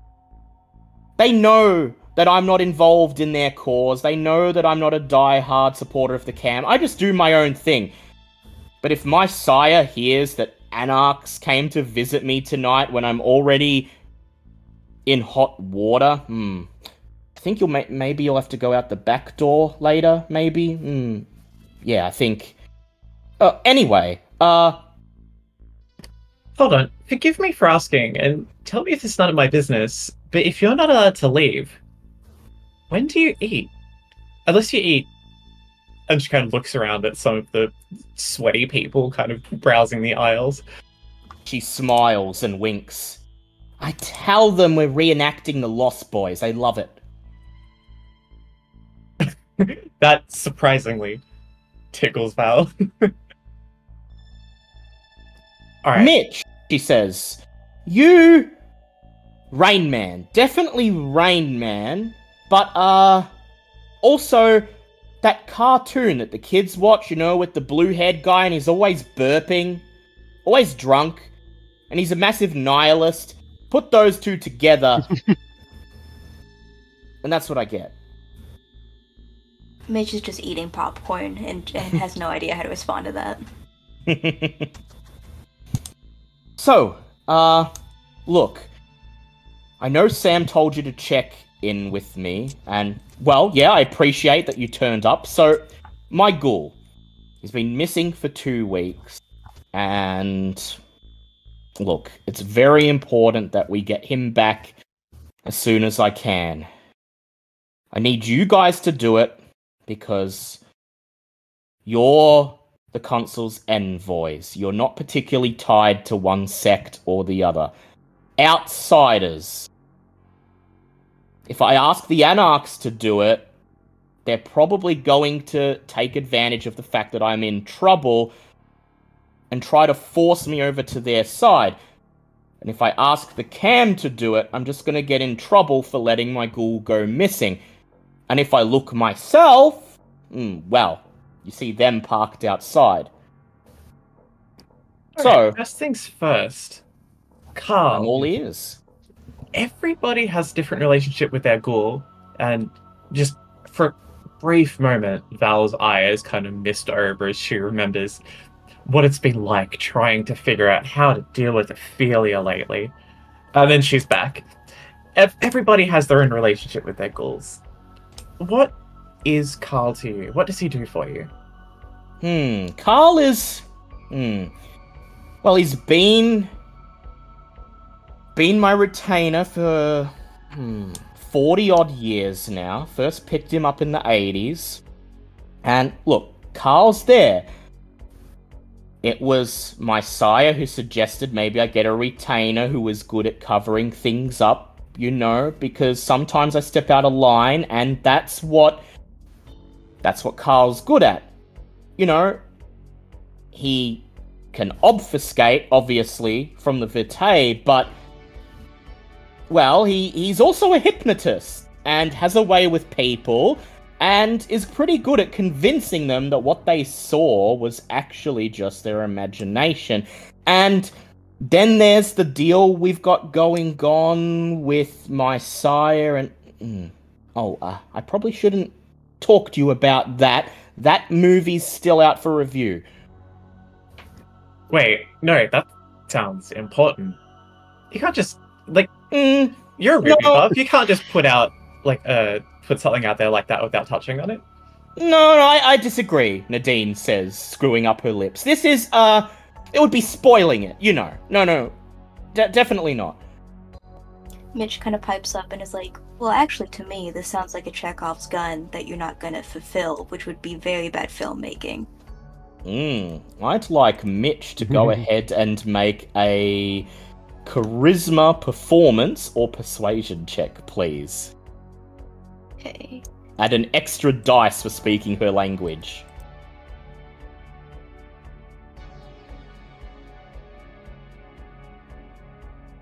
2 successes. A Chekhov's gun. Right, okay, but you can't tell anyone, and see, this is why I told you to come here in person, because my sire was listening, and if he found out I was telling you this, well, I wouldn't even need to breach the Masquerade. I would just be, well, let's just say it would be a 1-star review. Look, so Carl and I, well, Carl is helping me to investigate, well, ways to reverse domination. See, my sire is quite interested in finding out if there's a way to do this, and Carl being a hypnotist and being able to coax out those buried memories, you know. And now you know why he is so incredibly important. Wait, when you say reverse, do you mean like Uno card reverse, or do you mean undo reverse? Like, if someone dominated you and made you forget what you were doing a couple years ago and made you do their bidding, well, my sire is invested in finding a way to undo that so that you could remember, you know. Like when you restore an old movie, you know. Upscaled to high definition, or whatever the kids are into these days.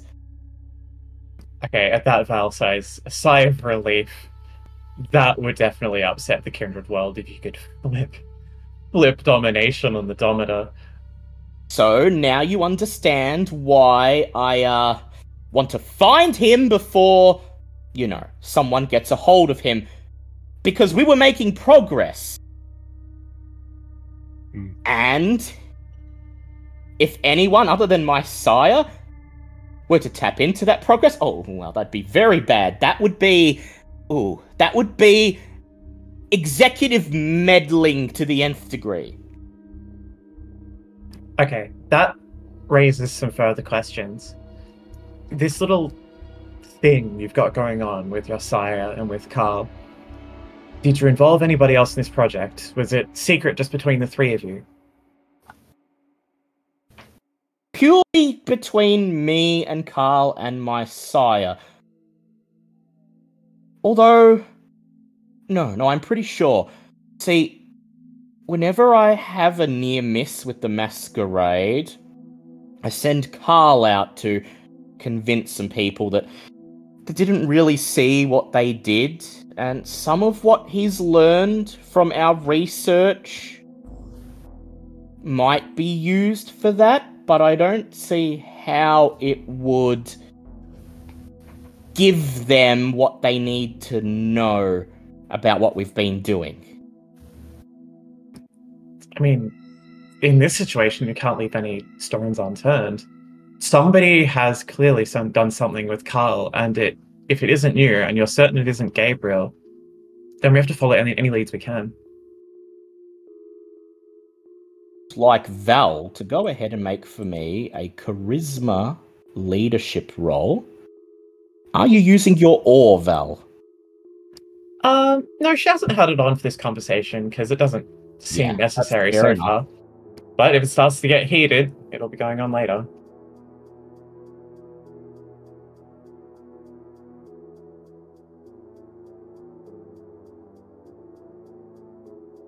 That's just a successive one. That didn't work out so well. You want to willpower that? Oh, you know what? I will, but I'm not using the dice roller in the channel. Yeah, that's probably wise. I've rolled about 40 dice re-rolled by that thing, and I've had one success. Success. So one So, success. let me have a look. altogether. Oh no, sorry, I'm about to roll. Oh, yep, go ahead. Let's see. That is 2 successes overall. 2 successes. Well, I'm not sure who would want their hands on my ghoul anyway, because, well, things were pretty normal up until he disappeared, and She pauses for a moment. No, definitely not. There'd be no one who would think to make a move on him. Val, Bouncer, or Mitch, do either of you have any dots in insight? Yeah, Val Oh, yeah. has 3 plus insecurity. Yeah, Mitch Bouncer also has 3. Yeah. With detect lies as his specialty. Yeah, so it's pretty obvious Jesus. to all 3 of you that Nadine has an idea what may have happened to her ghoul, but she doesn't feel like telling you. It's obvious that she's short-stepping and trying to direct the conversation away from it.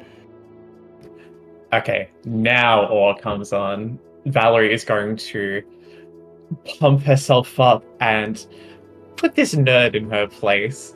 She can't outdo her. She can't outdo a Toreador. She's a Malkavian. Yeah. So go ahead for me and make me a manipulation plus presence roll. And I will compare it to her composure plus intelligence.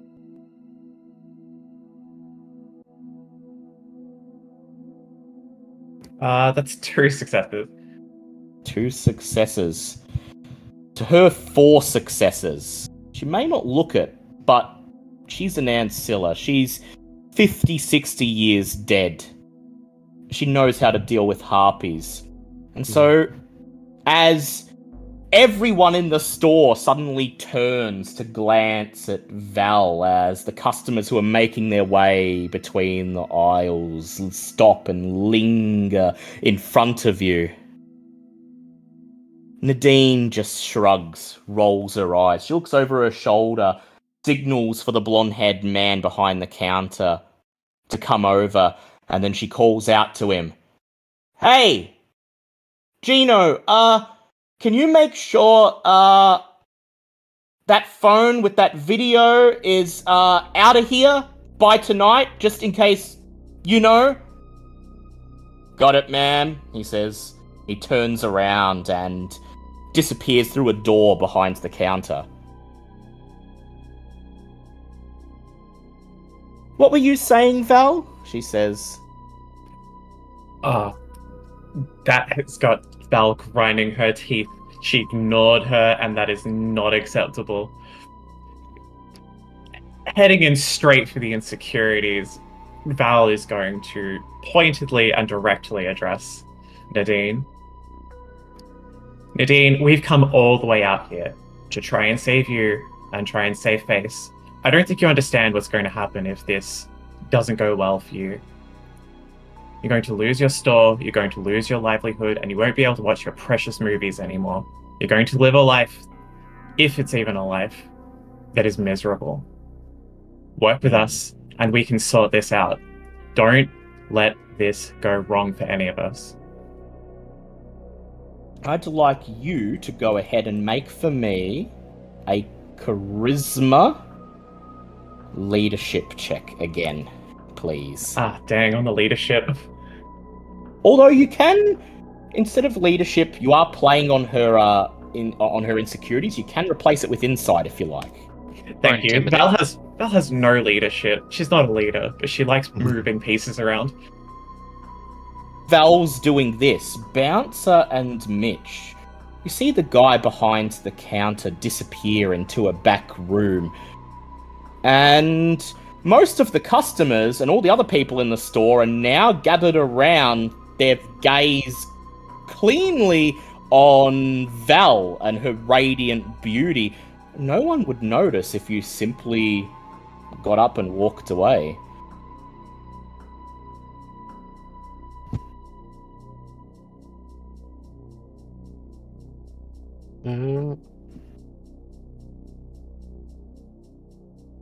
God, I was thinking that, but I know Bounce's, it's not Bounce's thing, she wouldn't. Mitch maybe it's like an elbow in the ribs, like Yeah. Bouncer. just like a Bouncer. head nod to like towards the guy. Yeah, elbows Mitch in the rib, and If in a moment nobody else has noticed that she directly asked Gino to dispose of some evidence, Val's going to start elbowing some ribs very hard. yeah. So, Mitch. So everyone's like looking away, right? Like no one's really looking at. No one's looking at Mitch. Nadine's focusing on Val because she's trying to diffuse Val's suspicions, and everyone else in the store, they're just they're completely awestruck by Val's presence. So, Mitch, you and Bouncer are just sitting there, and no one's paying attention to you, and you feel 2 elbows, one in each side. Mitch is going to activate Unseen Passage then, and follow behind. Go ahead and make a rouse check for me. Success. As you fade away and rise from your seat, Bouncer leans over, making a show of reaching for the cup of popcorn, just to give you a few seconds to step away. And then you duck underneath the counter and rush for the door just before it shuts. You hold out your hand to stop it and sneak in, allowing it to swing shut behind you. And you find yourself in what appears to be a big storage room. There are yet more shelves groaning under the weight of old VHS tapes, full of titles of movies that were made before you were embraced, before you were even born. Many of the tapes are unlabeled or have messy handwriting scrawled on them to tell you what they are. And over in one corner, there's what appears to be a makeshift staff room or office. There's a fridge humming loudly next to a desk piled with sheets of paper and cardboard boxes. And right now, the blonde-haired man is leaning over the desk, whistling as he begins to rifle through the boxes. Eventually, he fishes out an iPhone. Looks like it's several generations out of date. Places it down on the desk. And then he taps his chin, stroking his beard as he hums, whistles, looks around. And then he says to himself, Right. The laptop. And then he turns and steps away, disappearing among the shelves. Mitch is taking the phone. Yep. Mitch just walks up to the desk, grabs the phone, and slides it into his pocket. You peer down the shelves and see the blonde-haired man, Gino, fishing a battered-looking IBM laptop out from a compartment underneath one of the shelves, and then whistling, he turns around and begins to walk back towards you. Mitch is gonna duck, like, out of his line of sight into the shelves. Yeah. I'd like you to go ahead and make me a Dex stealth check and add your obfuscate.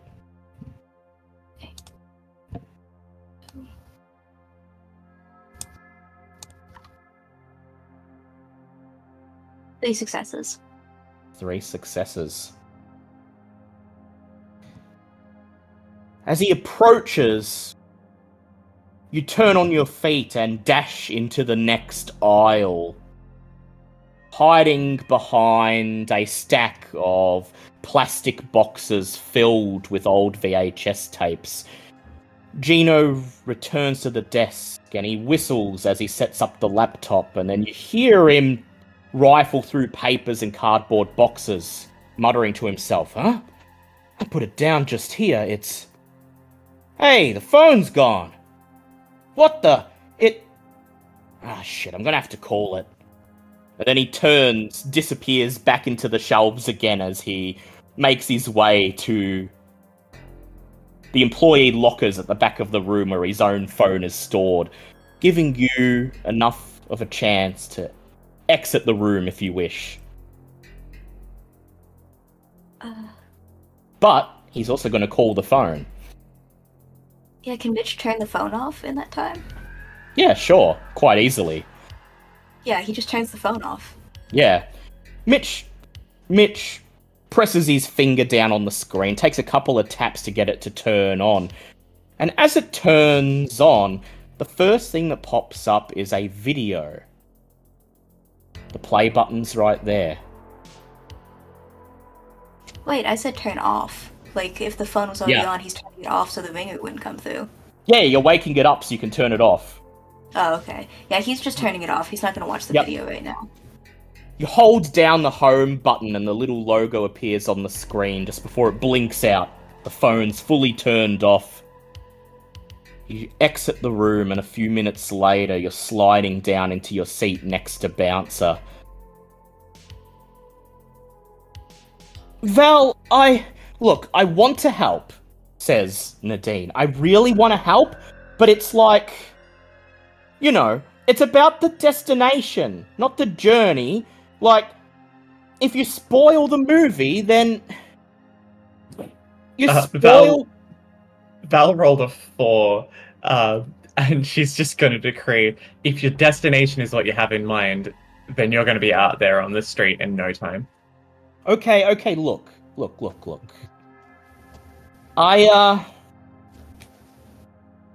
Alright. I may have, made a mistake. I had a bad near miss a couple weeks ago. I was riding in the backseat of a taxi. I shared a ride with someone to an after-concert party, right? And, well, I thought it was dark in the cab and we were going under a tunnel and I was hungry. So I leaned over to feed and, well, she caught me. She started recording me, was gonna post it on a site about the weirdest taxi passengers. I sent my ghoul to sort things out, and he did, but the girl was, well, it turns out she was the retainer of another vampire in the city. A Toreador. In the Anarchs. I wasn't able to get her name.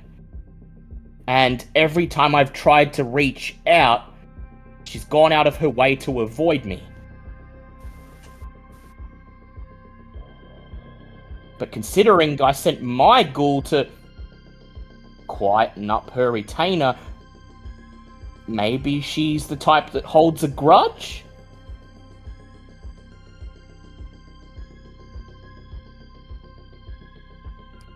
So, what you're saying is you think that this woman you tried to feed on may have killed your retainer in self-defense? Maybe, or maybe she just took him. Maybe she just took him captive. Maybe she knows how important he is, and she's going to use him as leverage to try to get something out of me, a boon or some way to squeeze the cam, get him to do things for the Anarchs. You know, everyone knows who my sire is, and well, if she was going to do that, why wouldn't she have contacted you by now? It's been 2 weeks. I can only figure that she's biding her time. And you really thought this wasn't important? Like I said, it was a near miss, and I didn't want it getting out. And it's not like I don't trust you guys, but if my sire were to find out, Right, he'd be so very angry. which kindred is it that ghouled this retainer? Well, I don't know, Which she Vanna? says. I don't know. A Toreador. A Toreador, and she... I've not been able to get her name. All I know is that she doesn't like me, and when I asked... Look, I would ask my Anarch friends who she is to track her down, but I can't make contact with them without my sire finding out. All I know is that I fed from her retainer and I didn't know, and... Well, I don't know how long you've been around, but in some circles, that's a big faux pas. So you spent time with this woman, presumably at the concert and on the way to the after-concert party. Did you get her name at all? The ghoul? Yeah, she went by the name Lacey. Even gave me a phone number, but... Oh, please don't contact her.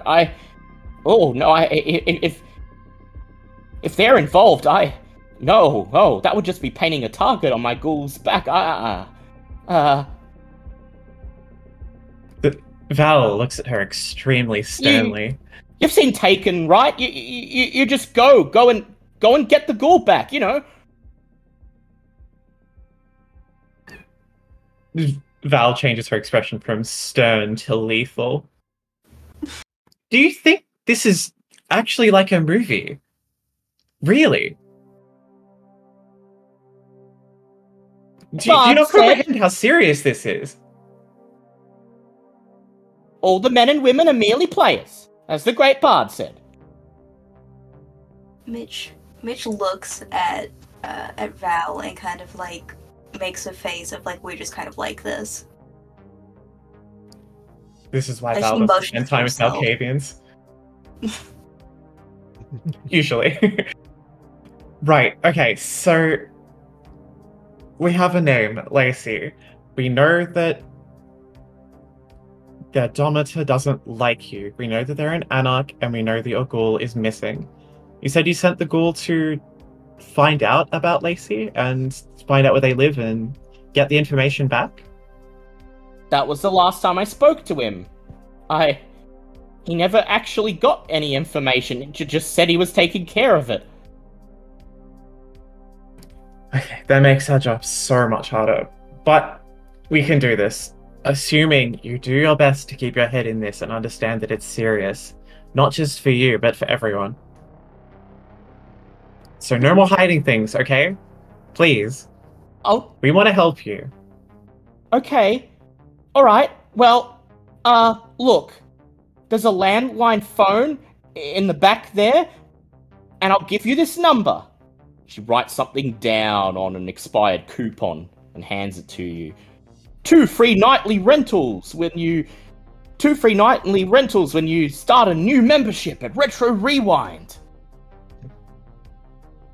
If you find anything, you can give me a call. My sire doesn't know about this. This is the safest way to contact me. Look, as far as I'm concerned, your sire never needs to find out. In fact, I think this would get more messy if you did. But look, I swear to you that I'm not making anything up here. This is a real thing. My ghoul's gone missing, and I think he's in danger, and I know my sire thinks it's just a ploy so I can go defect the same way that Dawkins did, but it's not. And I've told you everything I know, so now it's up to you. The inciting incident has happened. You gotta go out there, and you gotta fulfill the sequence of events, right? We can do everything we can. Val is absolutely grokking the fact that this woman thinks that history is going to unfold exactly as it's foretold to, but she's going to have to do so much flat-footing. It's not going to be that easy. Get Lacey's number anyways. Not to call her or contact her, but just to see what information we could find using her phone number. I suppose that doesn't do any harm, as long as you promise me don't call her, because if they don't know you're after them, then if you head them off. She snatches the coupon back, writes down a number, and hands it back to you. Just please be careful, because, like I've said, he's really valuable.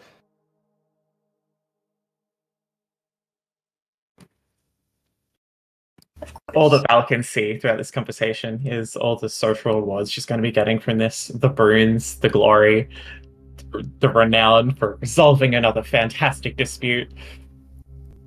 But she's growing weary already of this conversation. Look, we're going to do everything we can. We're going to get started right now. Does that help? Oh, immensely. Hey, I'm just about to watch Friday the 13th. Maybe you can solve it before the movie finishes. Maybe. Val's feeling a little bit petty at this point.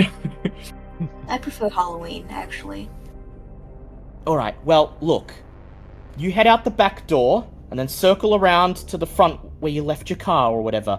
If you exit through the front door, my sire's goons will see you. Come on, I'll show you the way. Is there anything else you'd like to ask her or do here in the movie rental store? Not that Val could think of. They've already got her metaphorical phone number with the cobweb. Yeah. She's already got all her notes. That's all I can think of. Yeah. Alright. So as she rises from her seat and beckons for you to follow her through the aisles of the very best Z-grade trash from the 1970s, 80s, and 90s, we will cross to the other team. No pun intended. That joke's gonna get really old. Not for a couple more sessions, at least. Mm-hmm. Higgs Ute rolls up to a stop in a cul-de-sac in the leafy suburbs of Southern Gateway.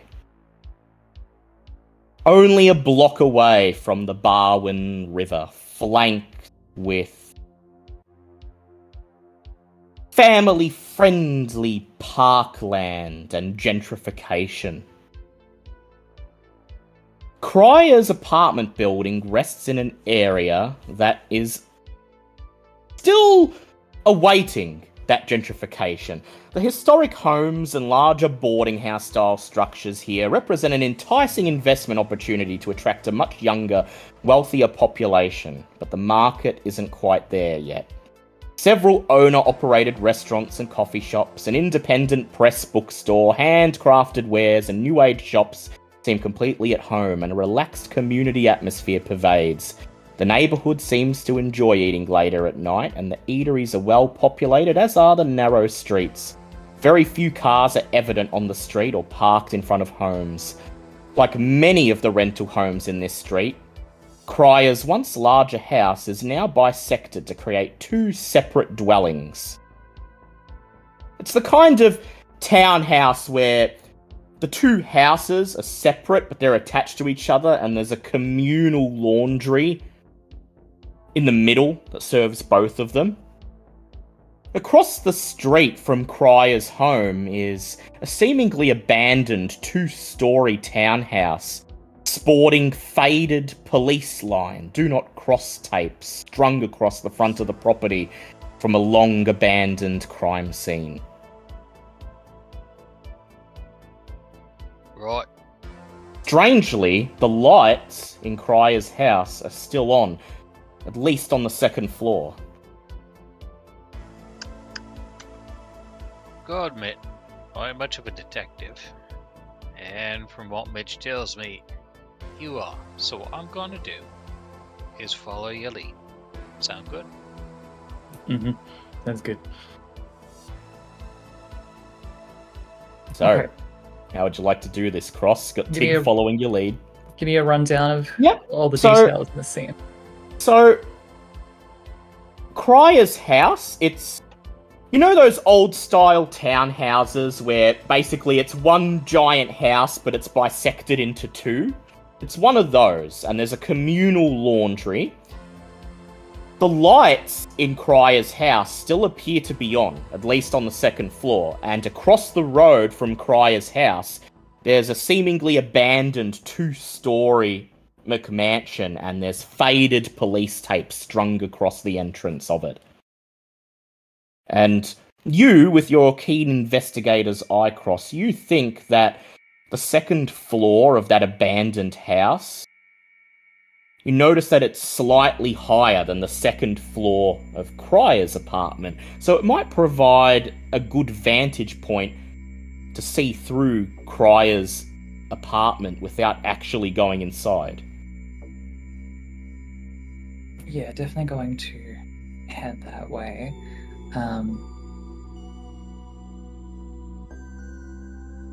Any like particularly revealing details of anything around that might imply something about the person's personality? Really, the lawn is quite well manicured, but you get the feeling that whoever lives here isn't home a lot. Because the blinds are drawn on all the windows, and there's dust and leaves on the driveway and the path leading up to the front door.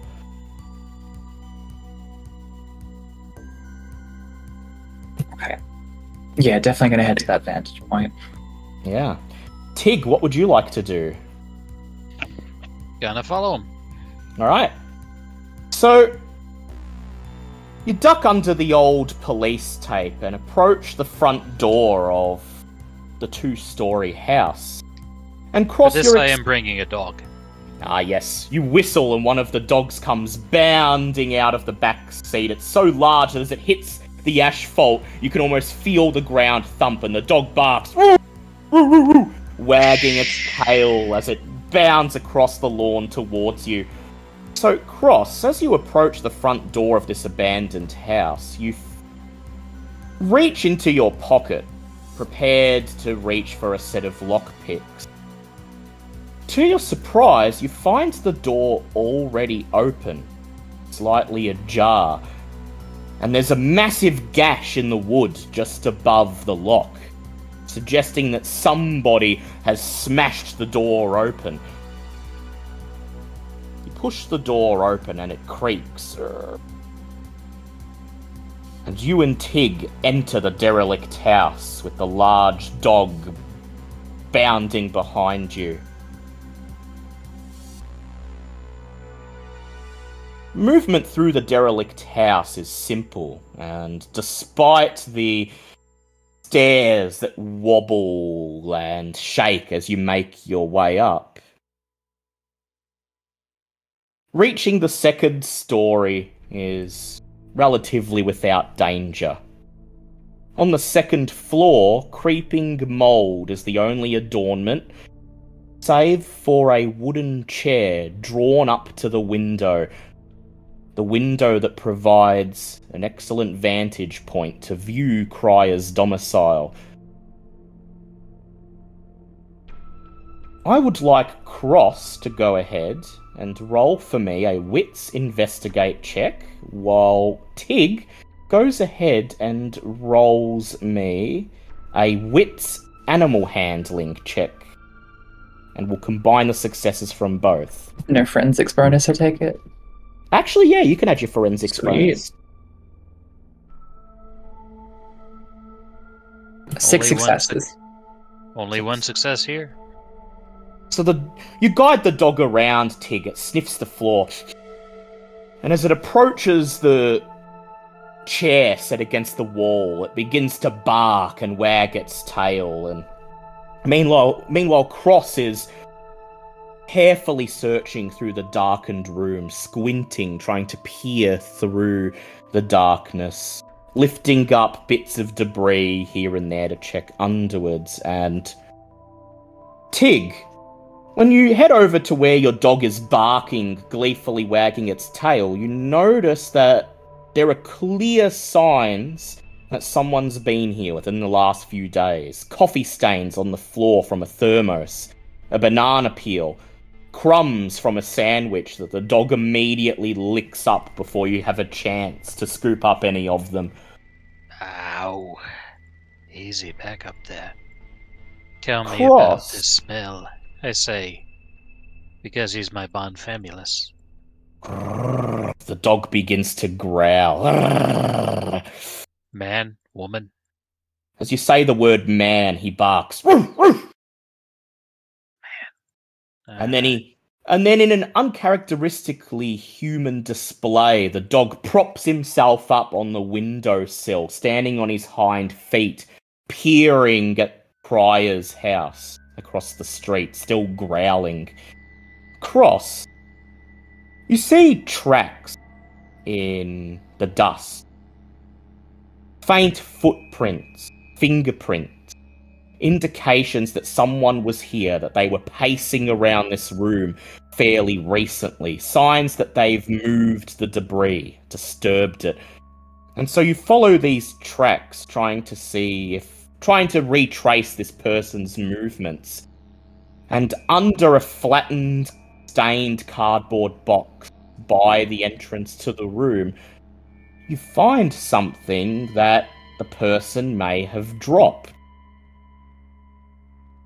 An eggshell white business card.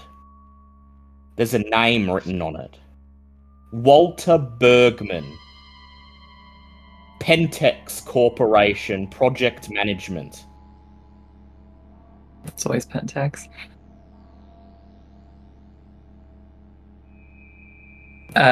Cross is going to hand this to Tig and ask if it means anything to him. Also, at this point, I think that Cross will be starting to smell something as well. Yeah. Tig squints at it, and a brain cell rubs together. Pentex. Wasn't that Ventru's goal? Wasn't that Ventru's? Was the mayor, Ghoul and the mayor involved with Pentex? What does Pentax ring a bell for Cross at all? So Cross, you just know what unless you have any dots in finance, It does not. you would just know what most people know, that Pentex is a big corporation that's mainly concerned with mining and energy and oil, and you recall seeing something on social media about how at the moment they're trying to get an offshore platform up in the bay because they've found some oil or something there, and people are protesting it because it would, destroy the beauty of the bay. But that's about it. Just a corpo, okay. It's quite clear to you, though, that this card is brand new. In fact, you can almost smell the ink. It looks like it was only printed very, very recently. It solemnly goes in Tig's Rolodex. Yeah, with all the other old business cards. But this is a second. This is a second. No, you're gone. I was going to say on that note, Cross begins following up the smell that the dog is smelling itself. Yeah. So, what discipline or power are you using to do this? Why is Cross able to smell things? Heightened senses. Oh yeah, heightened senses, yeah. So I'd like you... I think though that Cross doesn't quite know it can do this yet, and it's just sort of it's feeling. Hang on a minute, I'm noticing something here. Just sniffing the air. And Tig, you're watching Cross curiously as it just begins to make its way towards the entrance of the room. And Cross, how many dots do you have when we combine your wits with your auspex? That is 4. 4. Yeah, that'll be enough, but as this is your first time doing this, I'd like you to rouse the blood, please. Yep.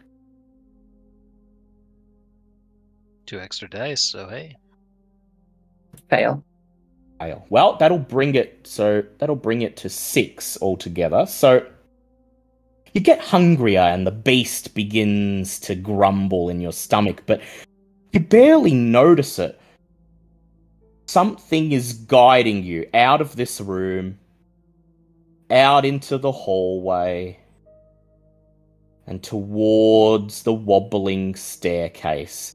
And Tig, when you see that something is directing Cross, do you follow? Yep. Yeah. Tell the dog to heel and stay in the back. Stay quiet. Yeah, lucky. Because if you brought the dog down the staircase, I was going to make it collapse. But Tig and Cross on their own, the staircase wobbles and creaks under your weight. But you reach the bottom and still Cross is moving, guided by some unseen force. It exits through the front door, crosses the road, and occasionally stopping to sniff the air. At this point, the dog will get called back. Inside the house behind you, you hear a loud crash as the staircase finally crumbles under the weight of your dog, who leaps from halfway up the staircase, landing with a thump on the carpet behind you. When you look over to Cross, you find it standing on the front doorstep of Cryer's apartment, reaching down to grip the door handle. Cross, whatever's guiding you, that strange, almost imperceptible scent, because it is only now that you realise that you can smell something. The smell of sweat and urine. Someone has passed through this way.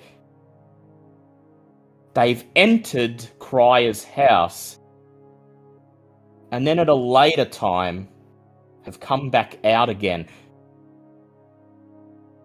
This time, however, they saw fit to cover their tracks. The front door is locked tight from the inside.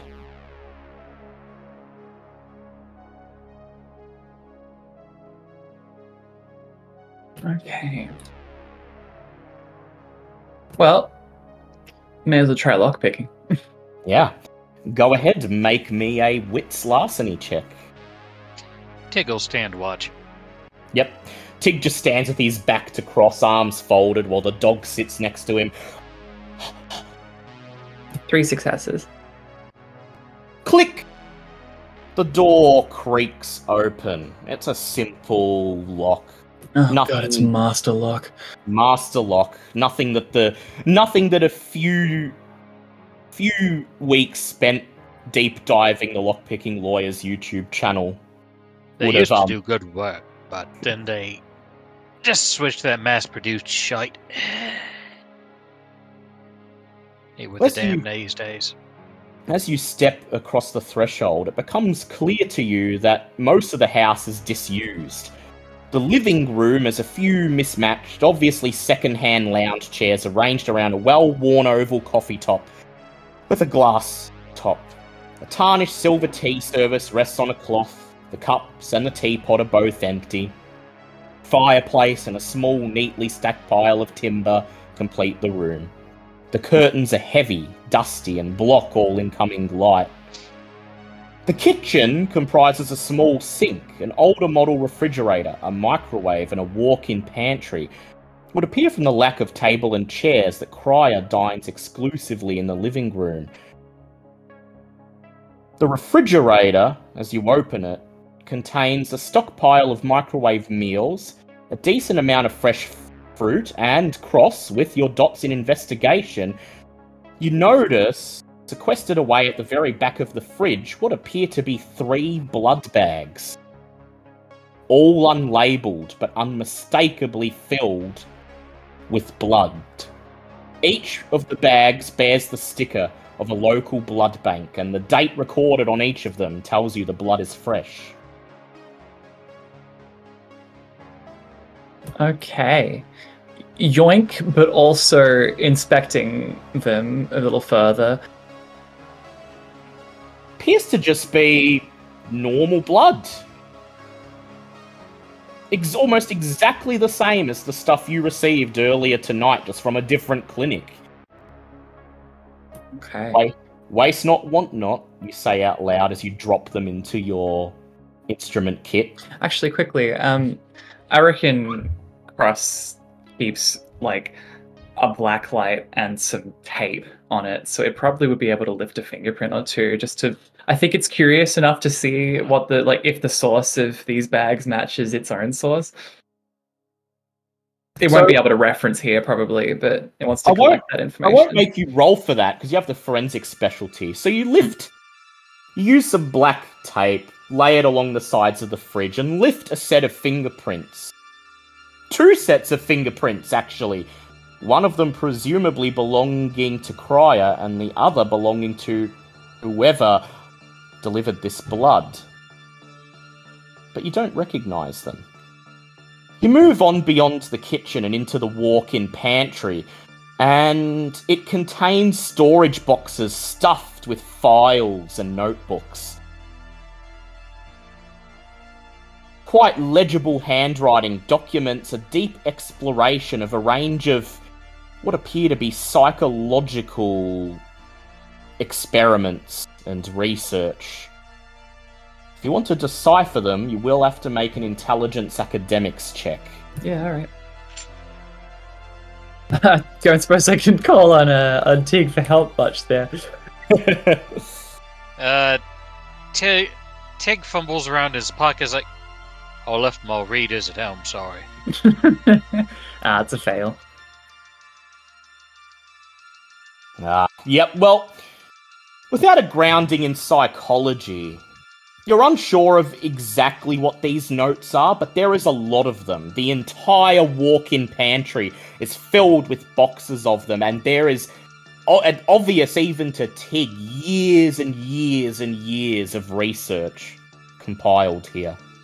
If you want, I can start moving this back to the ute. Think we got enough room for all of it.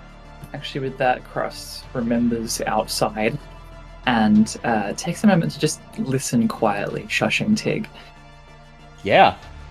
I'd like you to go ahead and make me a wits awareness roll, adding your auspex, please.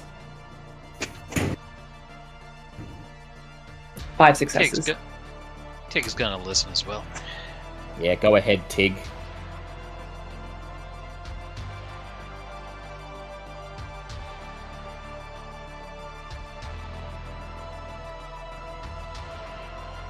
Messy critical 7. Messy critical. So, Actually, you know what? I'm gonna spend a willpower to reroll that critical success. so it won't be a messy. Probably There a we good go. idea. Only 4. Your beast growls, Tig. As if it senses threats, looking for that unseen predator, that thing ready to jump out at you. But all you hear from outside is the distant bark of a dog. You seem to be alone, but I will take note of the fact that you're actively listening and the number of successes you got as Cross sniffs the air again and without a word begins to ascend the staircase to the 2nd floor towards the room where the light is still on. The upstairs bedroom is furnished with a single bed, cupboard and nightstand with a large roll-top desk set in front of the open window. This has the most lived-in quality of any room. The bed is unmade, the clothes hang from the door handles, and on the back of the chair, and papers, once in orderly piles on the bed, have become disorganized as the breeze moves them about slightly. The light is still on, and it seems quite obvious that a struggle took place here. Okay, investigating the struggle more. Yeah. What particular signs? Is there blood? Is there gouges on anything, damage to anything? Go ahead, make me an intelligence investigate check, add your forensics. While this is going on, Tig will crouch down next to Wheeler the healer and ask him if he smells the same man smell that he smelled in the other place. His tail wags, woof, woof, and then he growls. And I'll ask you to make me a charisma animal handling check as well, just to see if you get something. That's Yes. 4 for Cross. 4 for Cross. 2 for Tig. 2 for Tig. By the way, Tig, he is confirming that it's the same voice, the same smell. So, Same fellow who's same watching. fella, yeah. You reach over and pat the dog behind the ears as a reward, and then the dog begins to sniff the ground. It barks as it runs towards the bed and starts pawing at the papers piled on the mat in front of it, while Cross slowly, carefully examines the room. You don't find any blood or gashes, but Cross, you do find scuff marks on the polished floorboards and an impression in the thick woolen rug in the center of the room. It seems like somebody was seated at the desk, and they were grabbed from behind, subdued without any trouble, and dragged out of the room. The scuff marks on the floor seem to suggest as much. Okay. Is there anything on the desk? Yeah. Head over to the desk to see what whoever was sitting there was looking at, and the documents that are scattered about are like those found in the pantry, although with more recent publication dates, but there's a bunch that are different. A series of newspaper clippings, older handbills, and photographs that are secured together by paperclip. They all relate to shows, reviews, and interviews given by Herr Cryer, drawing your memories from the unconscious. And the most recent date is almost 20 years ago. The playbills tell how the hypnotist, Herr Cryer, would induce a deep trance in willing participants and then draw images from the mind's eye. Reviews marvel that even participants previously unable to draw, or even a small stick man, produced high-quality, recognizable images under hypnosis. Herr Cryer, Herr is in German, Cryer is in the word, or? As in, Herr Cryer, as in... You're pretty sure these are referring to the same guy, the ghoul. Herr Cryer. Her as in, yeah, the German word. Yeah, cool. And there's a picture of him, and he's dressed up like a old-timey European showman with top hat and cane, topped with a spinning pendulum.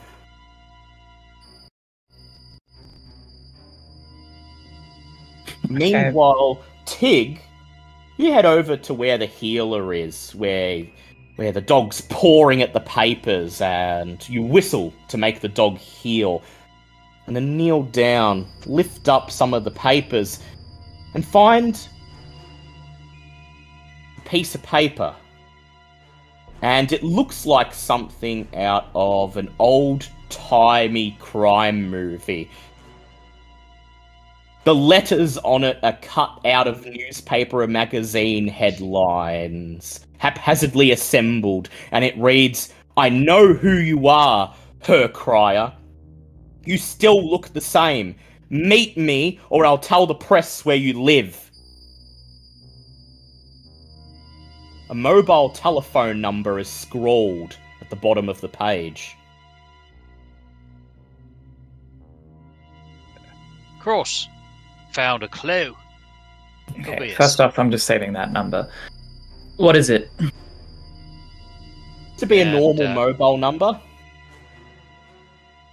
You gonna dial it? Just saving it for now. Yeah, just saving it. You save it in your phone as Tig folds up the piece of paper, stuffs it in his pocket, and then suddenly the healer begins to growl. And with your highly tuned senses, you hear the sound of tires crunching over asphalt as a car pulls up in the driveway outside. Time to go. Following his lead, so I'll tell the healer, shh. Follow quietly. Peering peering out through the bedroom window, you see a blue combi van pulling up on the driveway. High beam headlights shining at the house. You watch as it stops, the headlights die, and the door slides open. And a woman with frazzled-looking, shoulder-length blonde hair wearing a white lab coat steps out, holding a blue medical cooler in her left hand.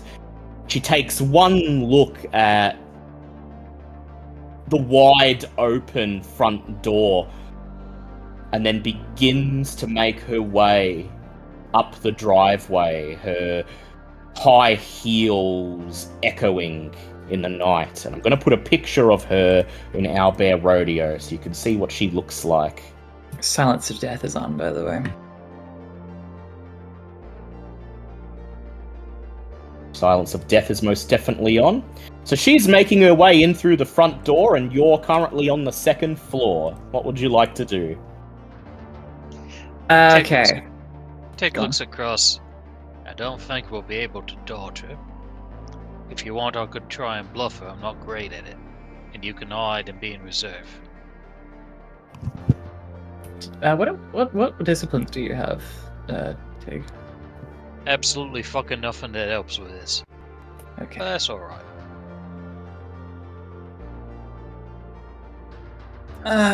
Okay. First off, any windows around? So there's the bedroom window, and it's directly above the driveway. That's how you're able to see the van pull up and the woman exit. But there's also an upstairs bathroom that has a small window, quite small. You'd have to squeeze to fit through, but you possibly could. And that one drops down onto the roof of the laundry that this apartment shares with the one next to it. But we wouldn't be able to really get the dog out, would we? Okay. Yep. I think we're gonna have to have a confrontation. Yeah. So, Okay. why don't we go downstairs and maybe she'll listen to reason. Tig pulls out his Rolodex, fiddles around to finds a PI's card. There we go. Okay. What Here are we we telling her then? We're investigators hired to look into the girl's disappearance. That could be tricky with me. Well, and you can hide, and I'll just be doing the talking. Then, wait! And Tig activates the Blush of Life. Yeah, Crest does as well. It can be a junior investigator. It should be okay. Yeah. Go ahead, rouse the blood.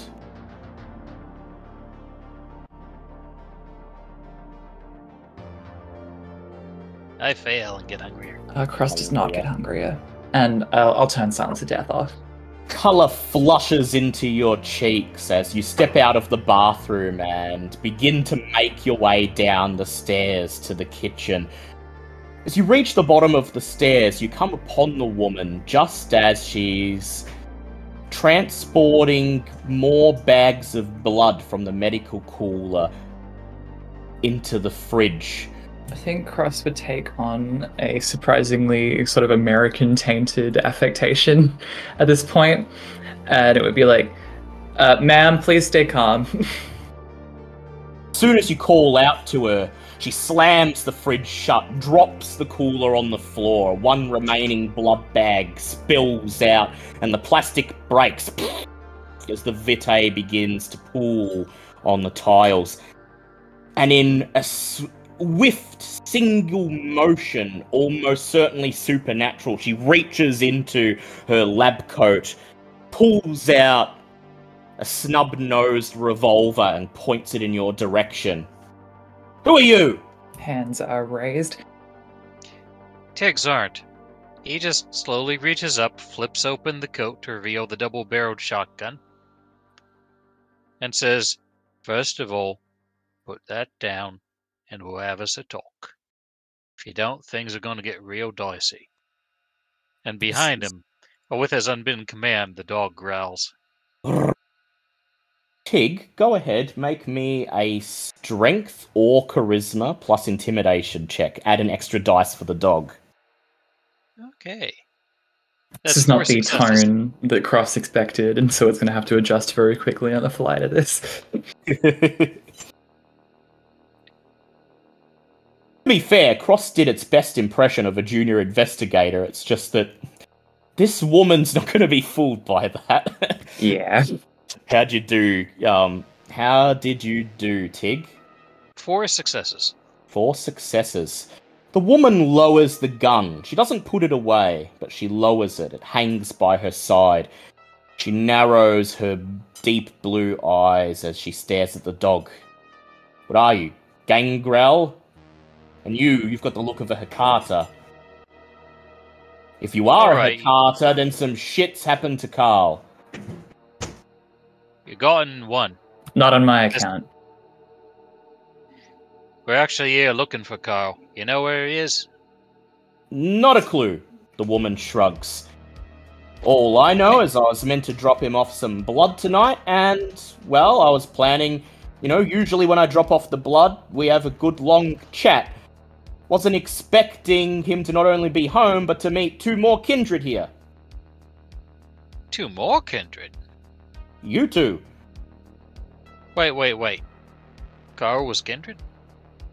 No, he was a so ghoul. Or are you? Nadine's ghoul. Nadine Brandt's ghoul. You know her. Malcancilla. Saya tries to get her to come to court, but she sits in that video rental store the whole time. Oh, wait, I'll get it. So you deliver blood here and he takes it to Nadine, yeah? Exactly. Now you're cluing on. Alright, sorry. It's been a long night. Tig takes off his hat and sits on the stairs. Okay. So, how often do you make deliveries? Once a week, give or take. Alright, ain't he been missing for 2 weeks, though? Well, Tig yeah. looks across. I came in, I delivered the blood last week, just assumed he wasn't home. It's quite normal, Nadine, the things she has him do... Well, look, if he were my ghoul, perhaps I would treat him with a bit more respect, but under her orders, yeah, him being home ain't exactly a strange occurrence. So I just dumped the blood in the fridge like I do and came back the next week. Huh. Now, What kind of things does he have? Does she have him do? That might be a clue. the woman shrugs. Got him constantly reading all these journals, chasing up all these leads, psychology-related stuff. Probably she's got him doing legwork to cover up all the Masquerade breaches she's got to her name.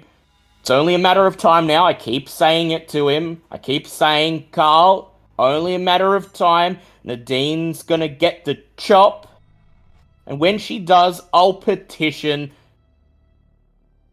to take him under my wing and treat that man with the respect he deserves. Cross shows her the phone number and asks if it means anything to her. The woman looks at it and then she just shrugs, shakes her head. Can't rightly say. Don't know any of Carl's friends aside from Nadine, and that's definitely not her number. You reckon someone was blackmailing him or something? Think so.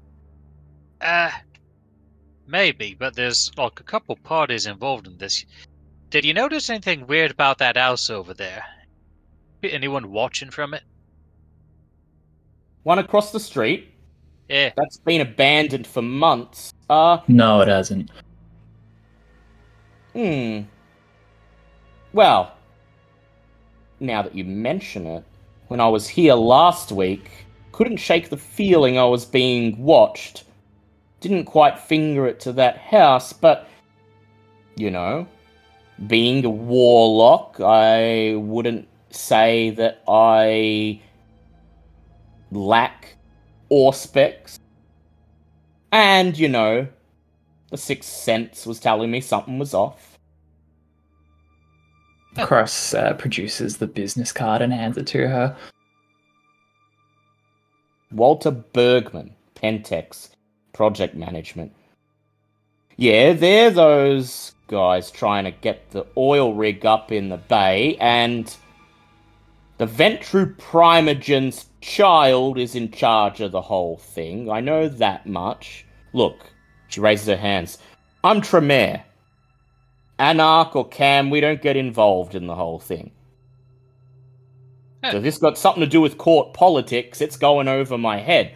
But if you say Carl's missing, and you're here looking for him, then I'm gonna assume some shit's gone down that shouldn't have gone down. That's probably. Looks like it We upstairs. just don't know what kind of shit it is. Actually, did you say you have Auspex? Yeah, a little bit. Would you accompany me upstairs? The Tremere raises her eyebrow. It's a bit of a mess. You might see Something clues I we should- missed. Something I should see? Yeah, take a look. She shrugs. She finally puts the gun away into the folds of her lab coat, and she holds out a shaky hand. Christina, by the way. Tig Dunson. I'm in charge of the local blood bank. One down in Oh. South Gateway. Made a deal with Nadine to deliver blood once a week, you know. Did it mostly to keep Carl happy on account of, I actually like Carl. You know, you have a conversation with him, it's like you're talking to someone on the same level, right? But to keep him happy, you gotta keep his Domita happy. At least until she fucks up for the last time. Lead on. You lead her up to the second floor. Her eyes go wide as she sees the state that the room is in, as she surveys the mess. Did it press pick up how long it had been in the state, by the way?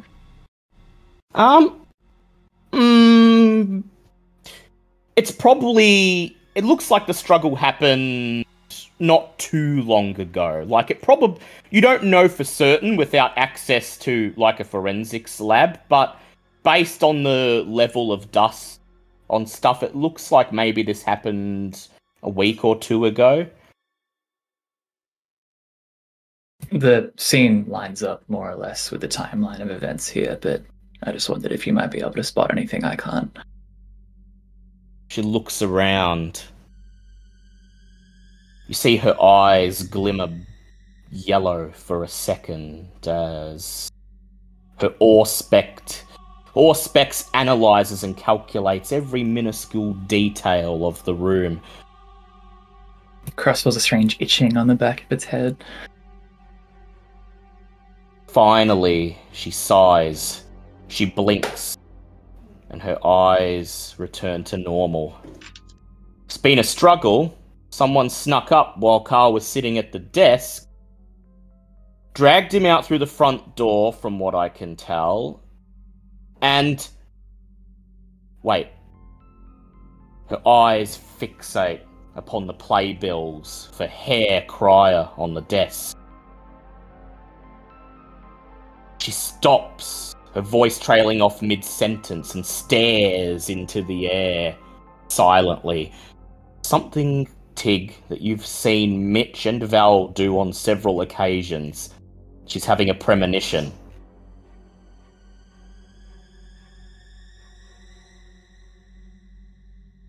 After a few moments, she shakes her head. Ugh. Ugh. The one who has him is trying to... They're trying to remember something, and they have him in the nest of a great eagle, she says. Christina shakes her head and shrugs. I was never great shakes at deciphering these. Okay, that's Green Andy. eagle. Oh.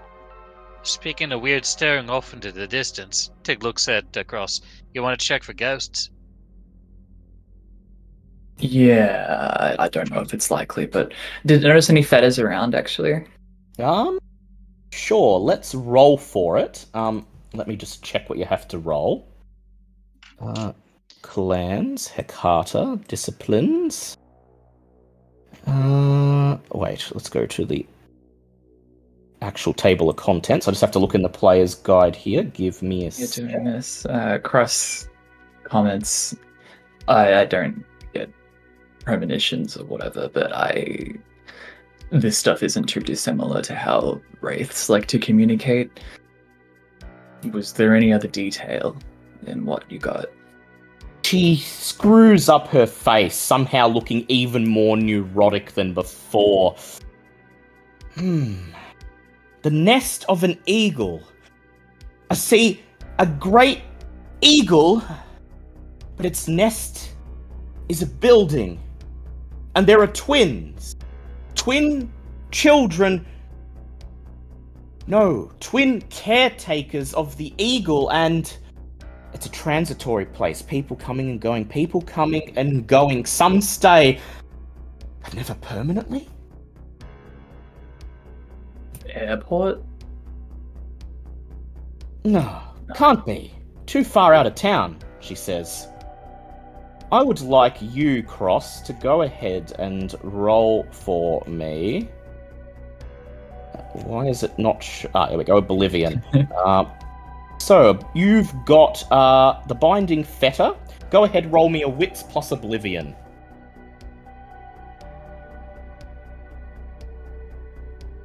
2 successes. 2 successes.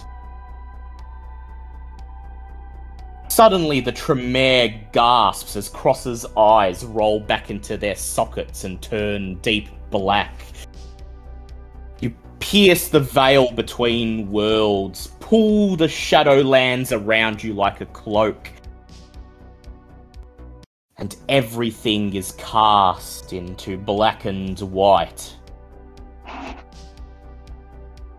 You're not expecting to find anything. And of course, you don't. No fetters, at least. But here, in this room, the shroud has been frayed, viciously torn, as if a rabid animal tore apart a curtain strung over a window, left it in tatters. Cross sort of groans in discomfort. Somebody here, somebody who's been here, has tried to pierce the veil. They haven't done it properly. They've done it in a very primitive and primal way, but they've tried to pierce the mist of shadow and memory to dredge up something. Not necessarily a wraith, just a memory of something that was. Shadowlands are, after all, a world of echoes, a world of resonance.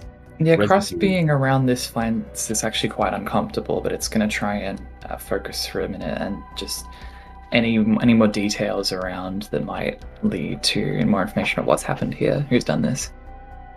As you focus, how many dots in wits do you have? 3. Alright, and how many dots in composure do you have? 3. 3. I've got 4 in resolve. Alright, so yeah, 4 in resolve plus 3 in wits.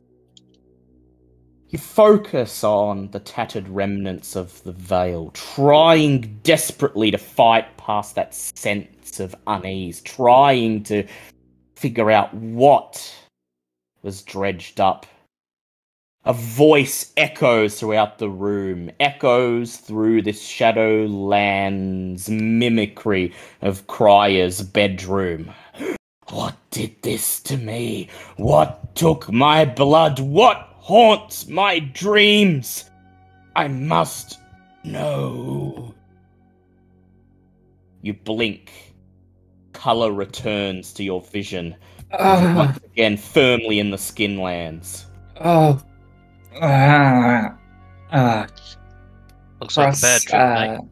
Russ sort of just sits on the floor, with its legs tucked up against its chest, and it takes a moment to breathe, and then it produces a notebook from its bag and just sketches down the gist of those details and hands it to the others, and then just sort of closes its eyes and breathes for a moment. Christine looks at Tig, confused. I know Hecata do things with ghosts, but surely there's not a ghost here. Not in here. Carl's house. Not a Looks ghost. like- So if I'm understanding this right, Tig says looking at the details. Go on, sorry, I'm not understanding this at all. Hack job. Oh, a lot of anger. Fuck. All Okay. I know, says Christine, holding up her hands and stepping back into the doorway, is you're doing something creepy with ghosts. This gangrel looks like he's loaded to bear, and Carl is missing. How do I know you're not the ones who did him in, eh? It's simple, says Tig. Everyone knows the rumors about Nadine, that she's looking for any excuse to cut ties with her sire in the camp and defect to the Anarchs. How do I know she hasn't It's not us. sent you? Cause if we was, I wouldn't have stopped when you pulled out that gun, and seeing as we're the only folks here, you'd be buried in the backyard with a stake in you, none the wiser. But instead, we're going to go our separate ways with what we learned. Cause we're just as confused as you are on. Look, I believe you. You're just looking into it, and I'm a Tremere. I don't know your faces, but I do know about Sam Stokes. Okay? And I know that she tries to keep the peace between both sides, and, well, thinking about it, anyone who'd be looking into this, well, Sam must have sent him, right? Yep, that's about the Nadine size of it. Brandt's too much of a political minefield for anyone else to bother helping her out. And look, I'd love to help you. But I'm not going to associate with people who are tied to Nadine Brandt. That would be suicide. Sounds good. So how about helping us on the sly? It's obvious that you care about Carl here, and frankly, I've got nothing against him. So, I mean, you helping that, we're going to find him one way or the other, but I don't know how long it's going to take, and I don't know if he's going to be alive or dead by the time we do. You helping could make the difference. Just saying. Tig, make me a charisma and leadership or persuade check for me. Oh. So that's 2 dice. A drop of blood rolls Yeah. down the front of You Cross's face as it sort of pulls itself to attention. I'll try and okay, I rouse the blood, so that's 4 dice. Yeah. All right. I was going to say you can sub charisma for wits if you want, because you're saying common sense, essentially. They're the same number. Okay, yeah. So you're rousing the blood. And I will use willpower to reroll. Listen, ain't nobody doesn't have to know you're involved in it at all. It says Tig with 2 successes. We've got no reason to go stirring shit up with the Tremere, who, as you said, is neutral on all this. And if you helps us on the sly, ain't nobody will know you were involved. And you, she says, raising her eyebrow at Cross. I know the Hecata are meant to be like the Tremere, not picking sides. I couldn't care less. What's your game? I just like solving mysteries. Something we got in common, at least. She smiles. Alright. Look. What's the name on that card? Walter Bergman? Yep. Got a couple neonates in the Chantry that owe me some favors. And look, I may run the blood bank, but I'm awful at blood sorcery. But they know what they're doing, and maybe I can run the name by them, see if they can do a ritual, and see what cryptic bullshit the beast gives them. And pass it on to you. That sounds lovely. Here's me card. She takes it. But when you find Carl, I want you to think twice about handing him back to Nadine. She and her sire are using his mind as a pincushion for their horrific experiments. He's a smart man and he deserves a Domitor who appreciates his talents. Understand? Well, when we do find him, do you want me to tell him that you helped save him? That might influence his choice.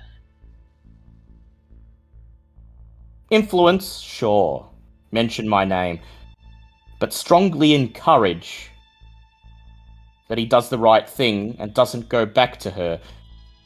You do this, and hey, you can consider me a friend within the Tremere. Alright. Well, She holds keep out that a in mind hand. and see how it goes. She holds out a hand. Shake on it. Can't promise nothing, but I will mention your name. And you did help here. Anything beyond that, I have to talk over with the coterie. And I shake. But you sold me. She steps away, brushes a lock of blonde hair out of her face, straightens her lab coat, and then as she exits, she looks over her shoulder. You can keep the blood, by the way, and if you do right by Carl, maybe there might be more coming your way. Cross nods. And then she steps out of the hallway. Is there any last finishing touches you'd like to do while you're in Cryer's house?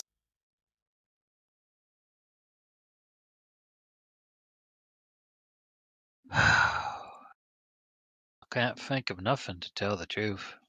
Game enough. Can you think of anything? The only thing that occurs to you, Cross, is dialing that number. And Cross is far too painfully exhausted for that. Yeah. Cross, actually, do you wanna call this number or? No. I'm thinking we should talk to somebody who knows how to hack and get them to download the internet and see if it's on there. Okay, Cross is going to Google the phone number. Make me an intelligence technology check.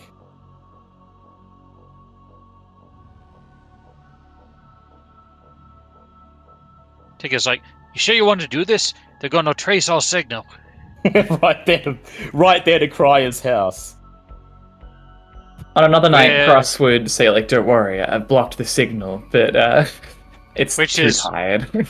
Wait, oh, this is clever because they already know where their house is. Alright, yeah. Oh, 4 that's smart. successes. 4 successes. You find the number on a list of commonly spoofed scam numbers. The type of website where people leave reviews such as called me, had strong Eastern accent, tried to sell me internet package I already have, that type of thing. Okay, it's a dud. It's a dud? Alright, well, we can take it back to the coterie along with the note and see if any of them has any ideas. Because I'm fresh out. We will Let's now. go. Let's go. Yeah, let's You go. Come on, Wheeler. You leave the scene of the crime behind. And as Cross exits the room, it shudders. Feeling the tattered veil call out to it silently.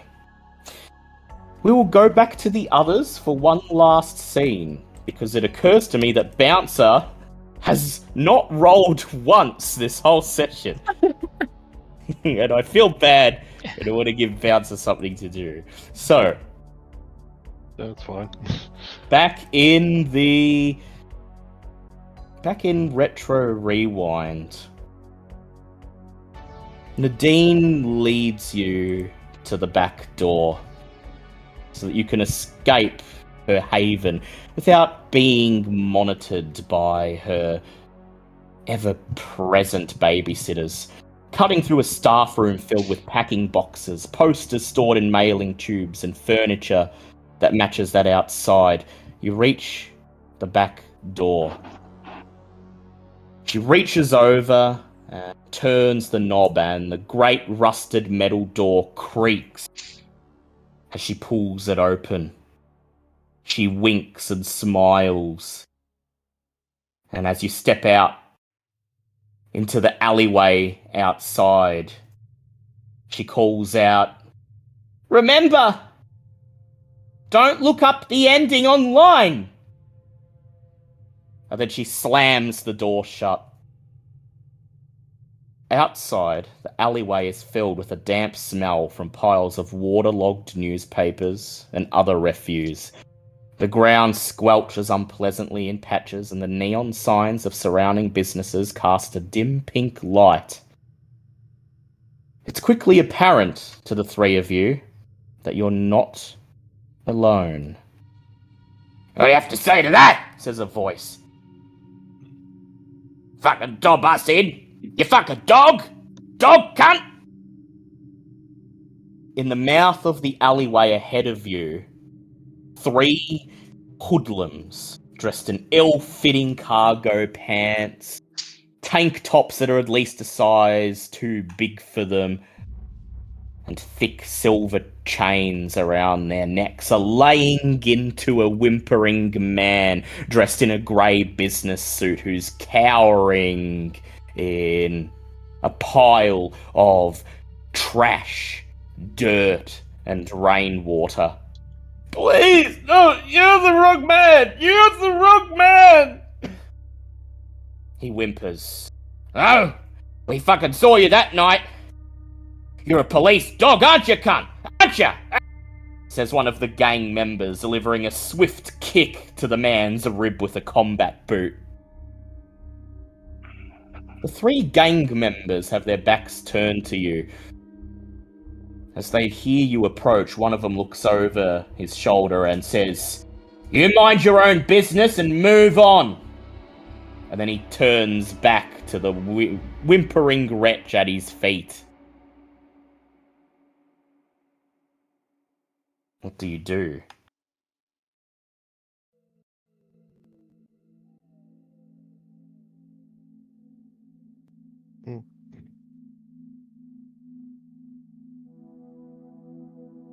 You could simply move on. But I will point out that as you approach the mouth of the alleyway, regardless of whether or not you plan to intervene or simply move by, you're suddenly struck by the sense that you're being watched.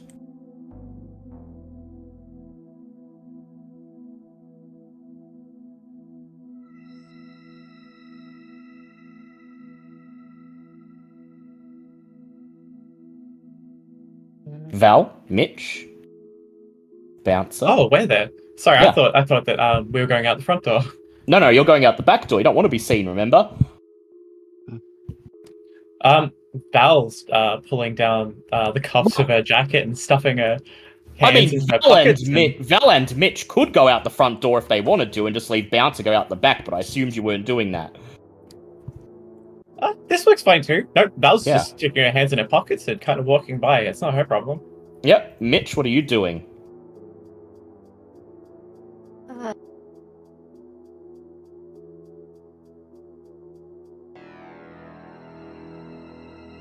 It's a really excellent question. I think Mitch would kind of try to walk over and be like, "Look, like, can we maybe calm down a little? Like, this is a bit much." And Bouncer?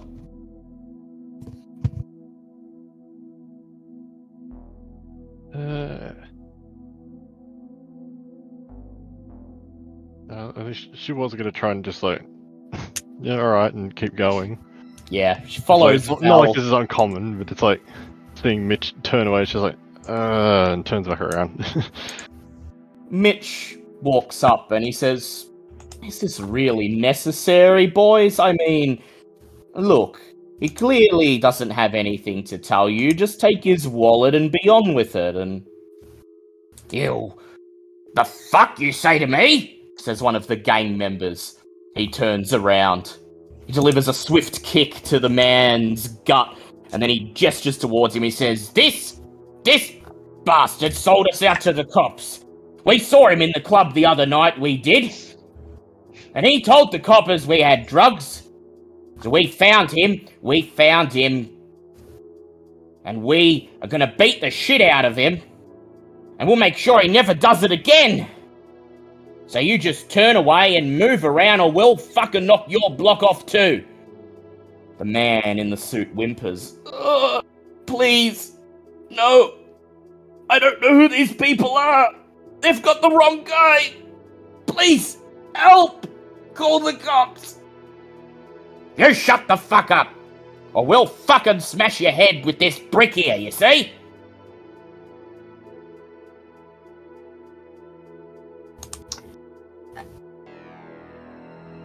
Mitch realizes that he has made a very large mistake trying to get in the middle of this, but he's kind of in too deep now, and he's like, I think you're kind of just gonna draw more attention to yourself from the police if you act like this. If you think you're being watched, wouldn't it be better to not do this in public, maybe? Go ahead, make for me, Mitch, a manipulation persuasion check. As Valerie tries to leave. She's Yeah, like, Val's just... Mitchell, leave the nice businessmen to yeah. conduct their business.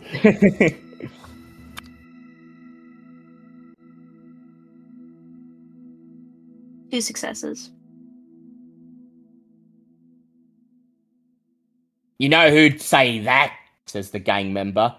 A fucking copper! You sound like a copper! You're a fucking copper! Shouts the gang member, instantly losing it. The other 2 gang members reach for their pockets, pulling out switchblades, unearthing the blades. You're all fucking coppers, see? We knew it! He was the bait, wasn't he? Now you're gonna take us in. Well, we ain't going out without a fucking fight! They grit their teeth and their bloodshot eyes bulge in their eye sockets.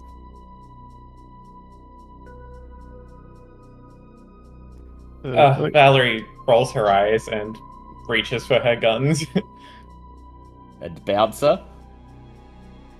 Beth's just gonna like take a step past Mitch, just like get a little in front of him, just like, come on, boys. Anyone with eyes can see that you're carrying drugs on you. Now, just if you're done beating him up, you just be on your way, and then we'll just leave it at that. Well, you can make a charisma plus intimidate or performance. If you're choosing intimidate, you can turn your daunt on if you want. Charisma.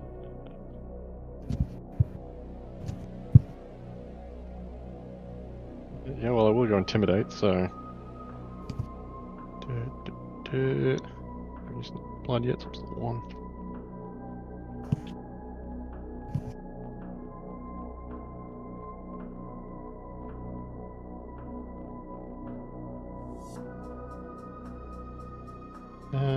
That's right, that's 4 successes.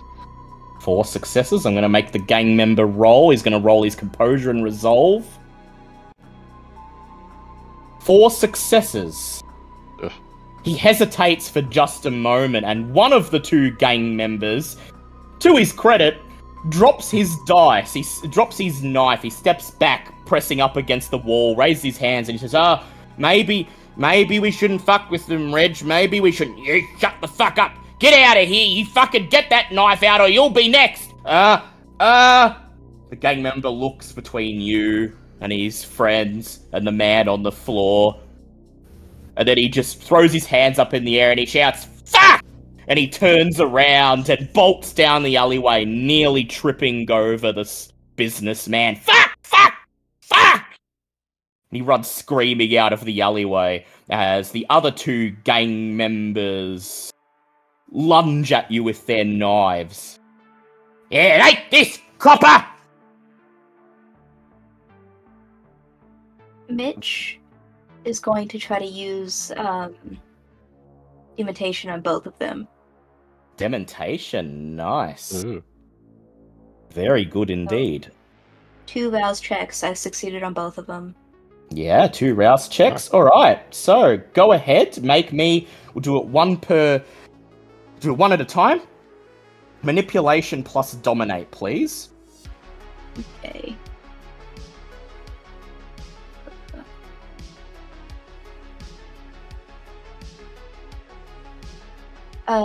Two successes on one of them and 1 success on the other one. Alright, I'm gonna roll for...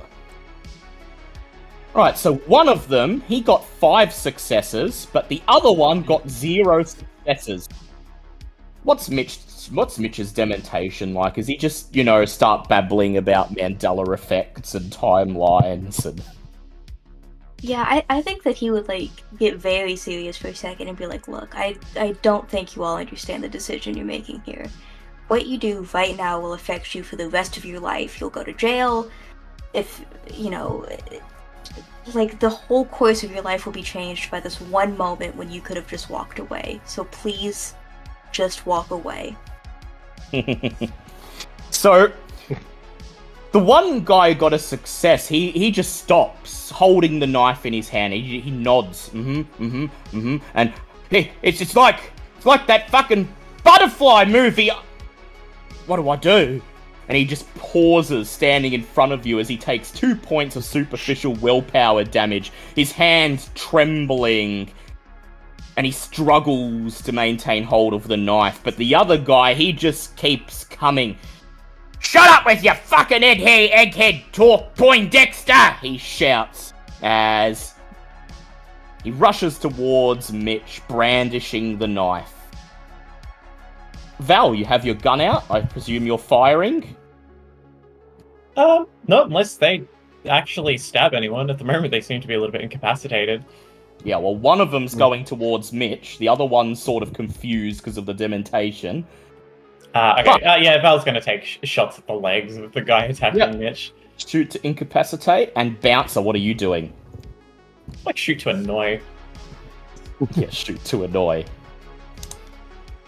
Yeah, the one guy's still coming. Just try and bonk him on the head and knock him out.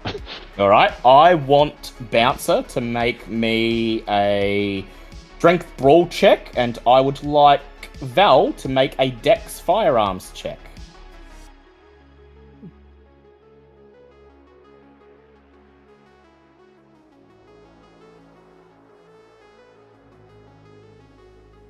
It's a total failure from Val.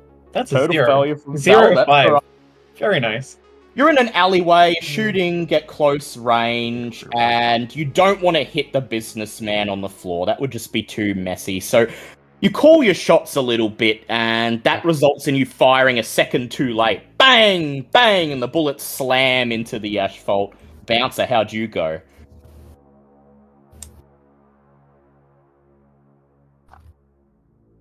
Get this syntax to work.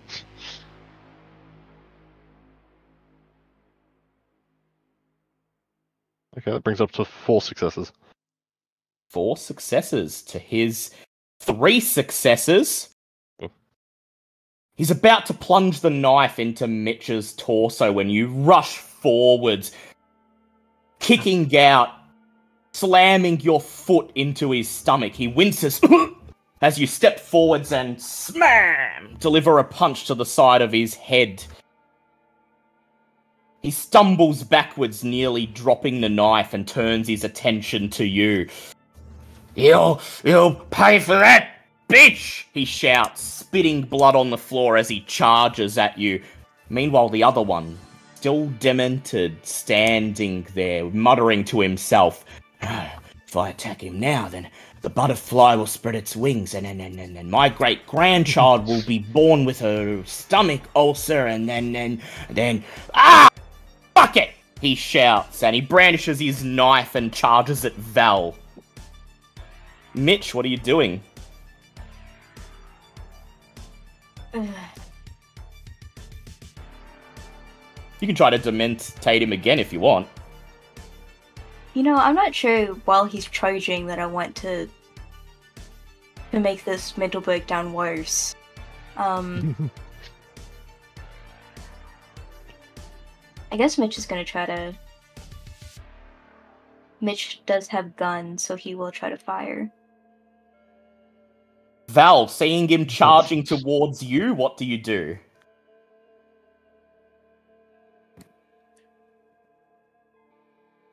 Val. I'm trying to think of exactly what she would do, because she's not very athletic. She doesn't have the best dexterity. She's not the best shot. She doesn't like confrontation. He's coming at her with a knife.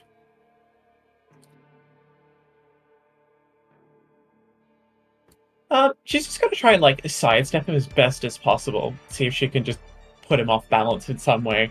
She knows she's not gonna win with a hands-on confrontation. If you can't touch her, then at least maybe that'll go okay.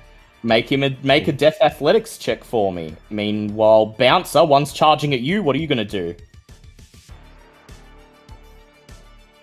Yeah, I thought it was go. But she's gonna try and, as the one that's going for her is coming at her, she's gonna try and grab him and basically use the momentum to throw him at the guy charging Val. Oh, nice. Thank you. I was gonna say Val rolled a 1. It's not gonna go so well for her without Val. So strength brawl for you, please, Bouncer, and Mitch, wits firearms. What's firearms?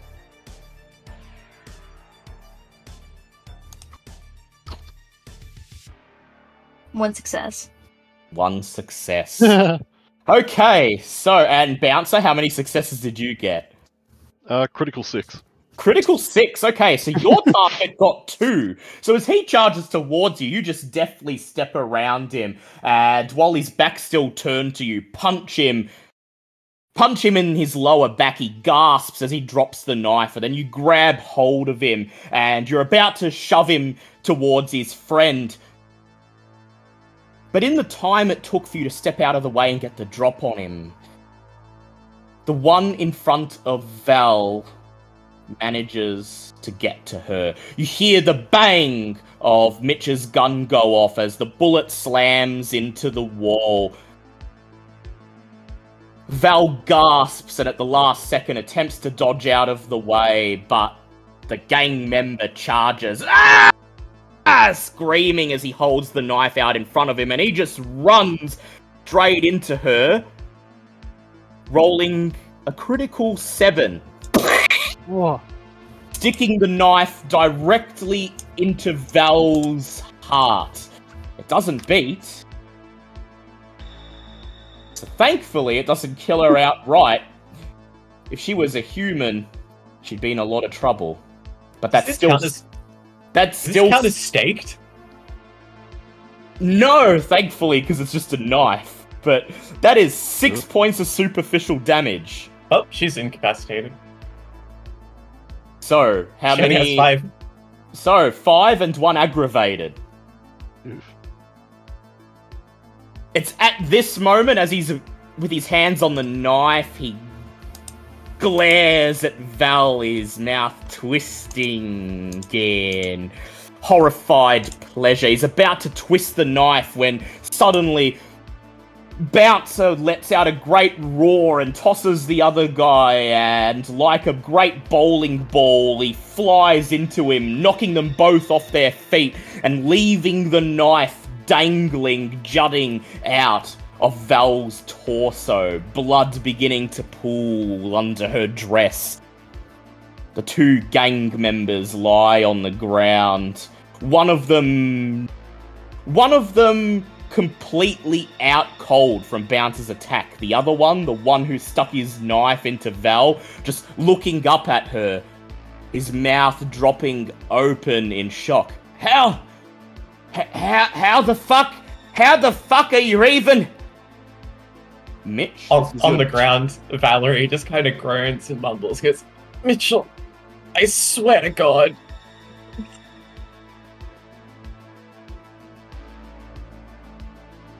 Mitch, What? this is your chance. Would you like to try to demontate him?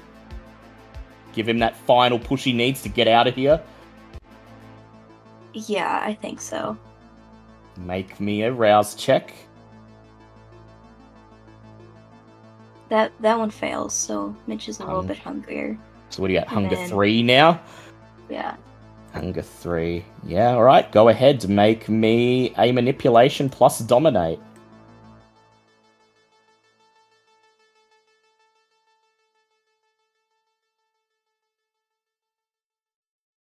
Two successes. He gets 0 successes. So Oh, Mitch thank God. Mitch just steps forwards, peers into the eyes of the cowering man, and whispers, "This is the dark timeline, don't you see?" He nods. Yeah, as he takes 2 points of superficial willpower damage, and he is impaired. He crawls away, taking one last look over his shoulder at Val, the knife, the hilt of the switchblade still sticking out of her chest. And then he opens his mouth and lets out a scream of utter terror as he sprints down the alleyway and out of sight. You're alone again. The businessman at your feet, still whimpering. And that sense of being watched remains. "So, you passed the test!" comes a voice from above. Whirling on the spot, Val still clutching her chest, breathing deeply as her beast groans in anger, calls upon her to find that guy, chase him down, and get vengeance. You peer up, and on the roof of the business before you stands a dark-skinned man with long, flowing black hair. His eyes shine yellow in the moonlight, and he smiles, baring his fangs. As the moon moves out from behind a cloud and illuminates his bodybuilder's physique. Val, Mitch, you recognize him immediately. It's Lucas Moritz, the Bruja Sheriff. And that's where we'll leave it for this session.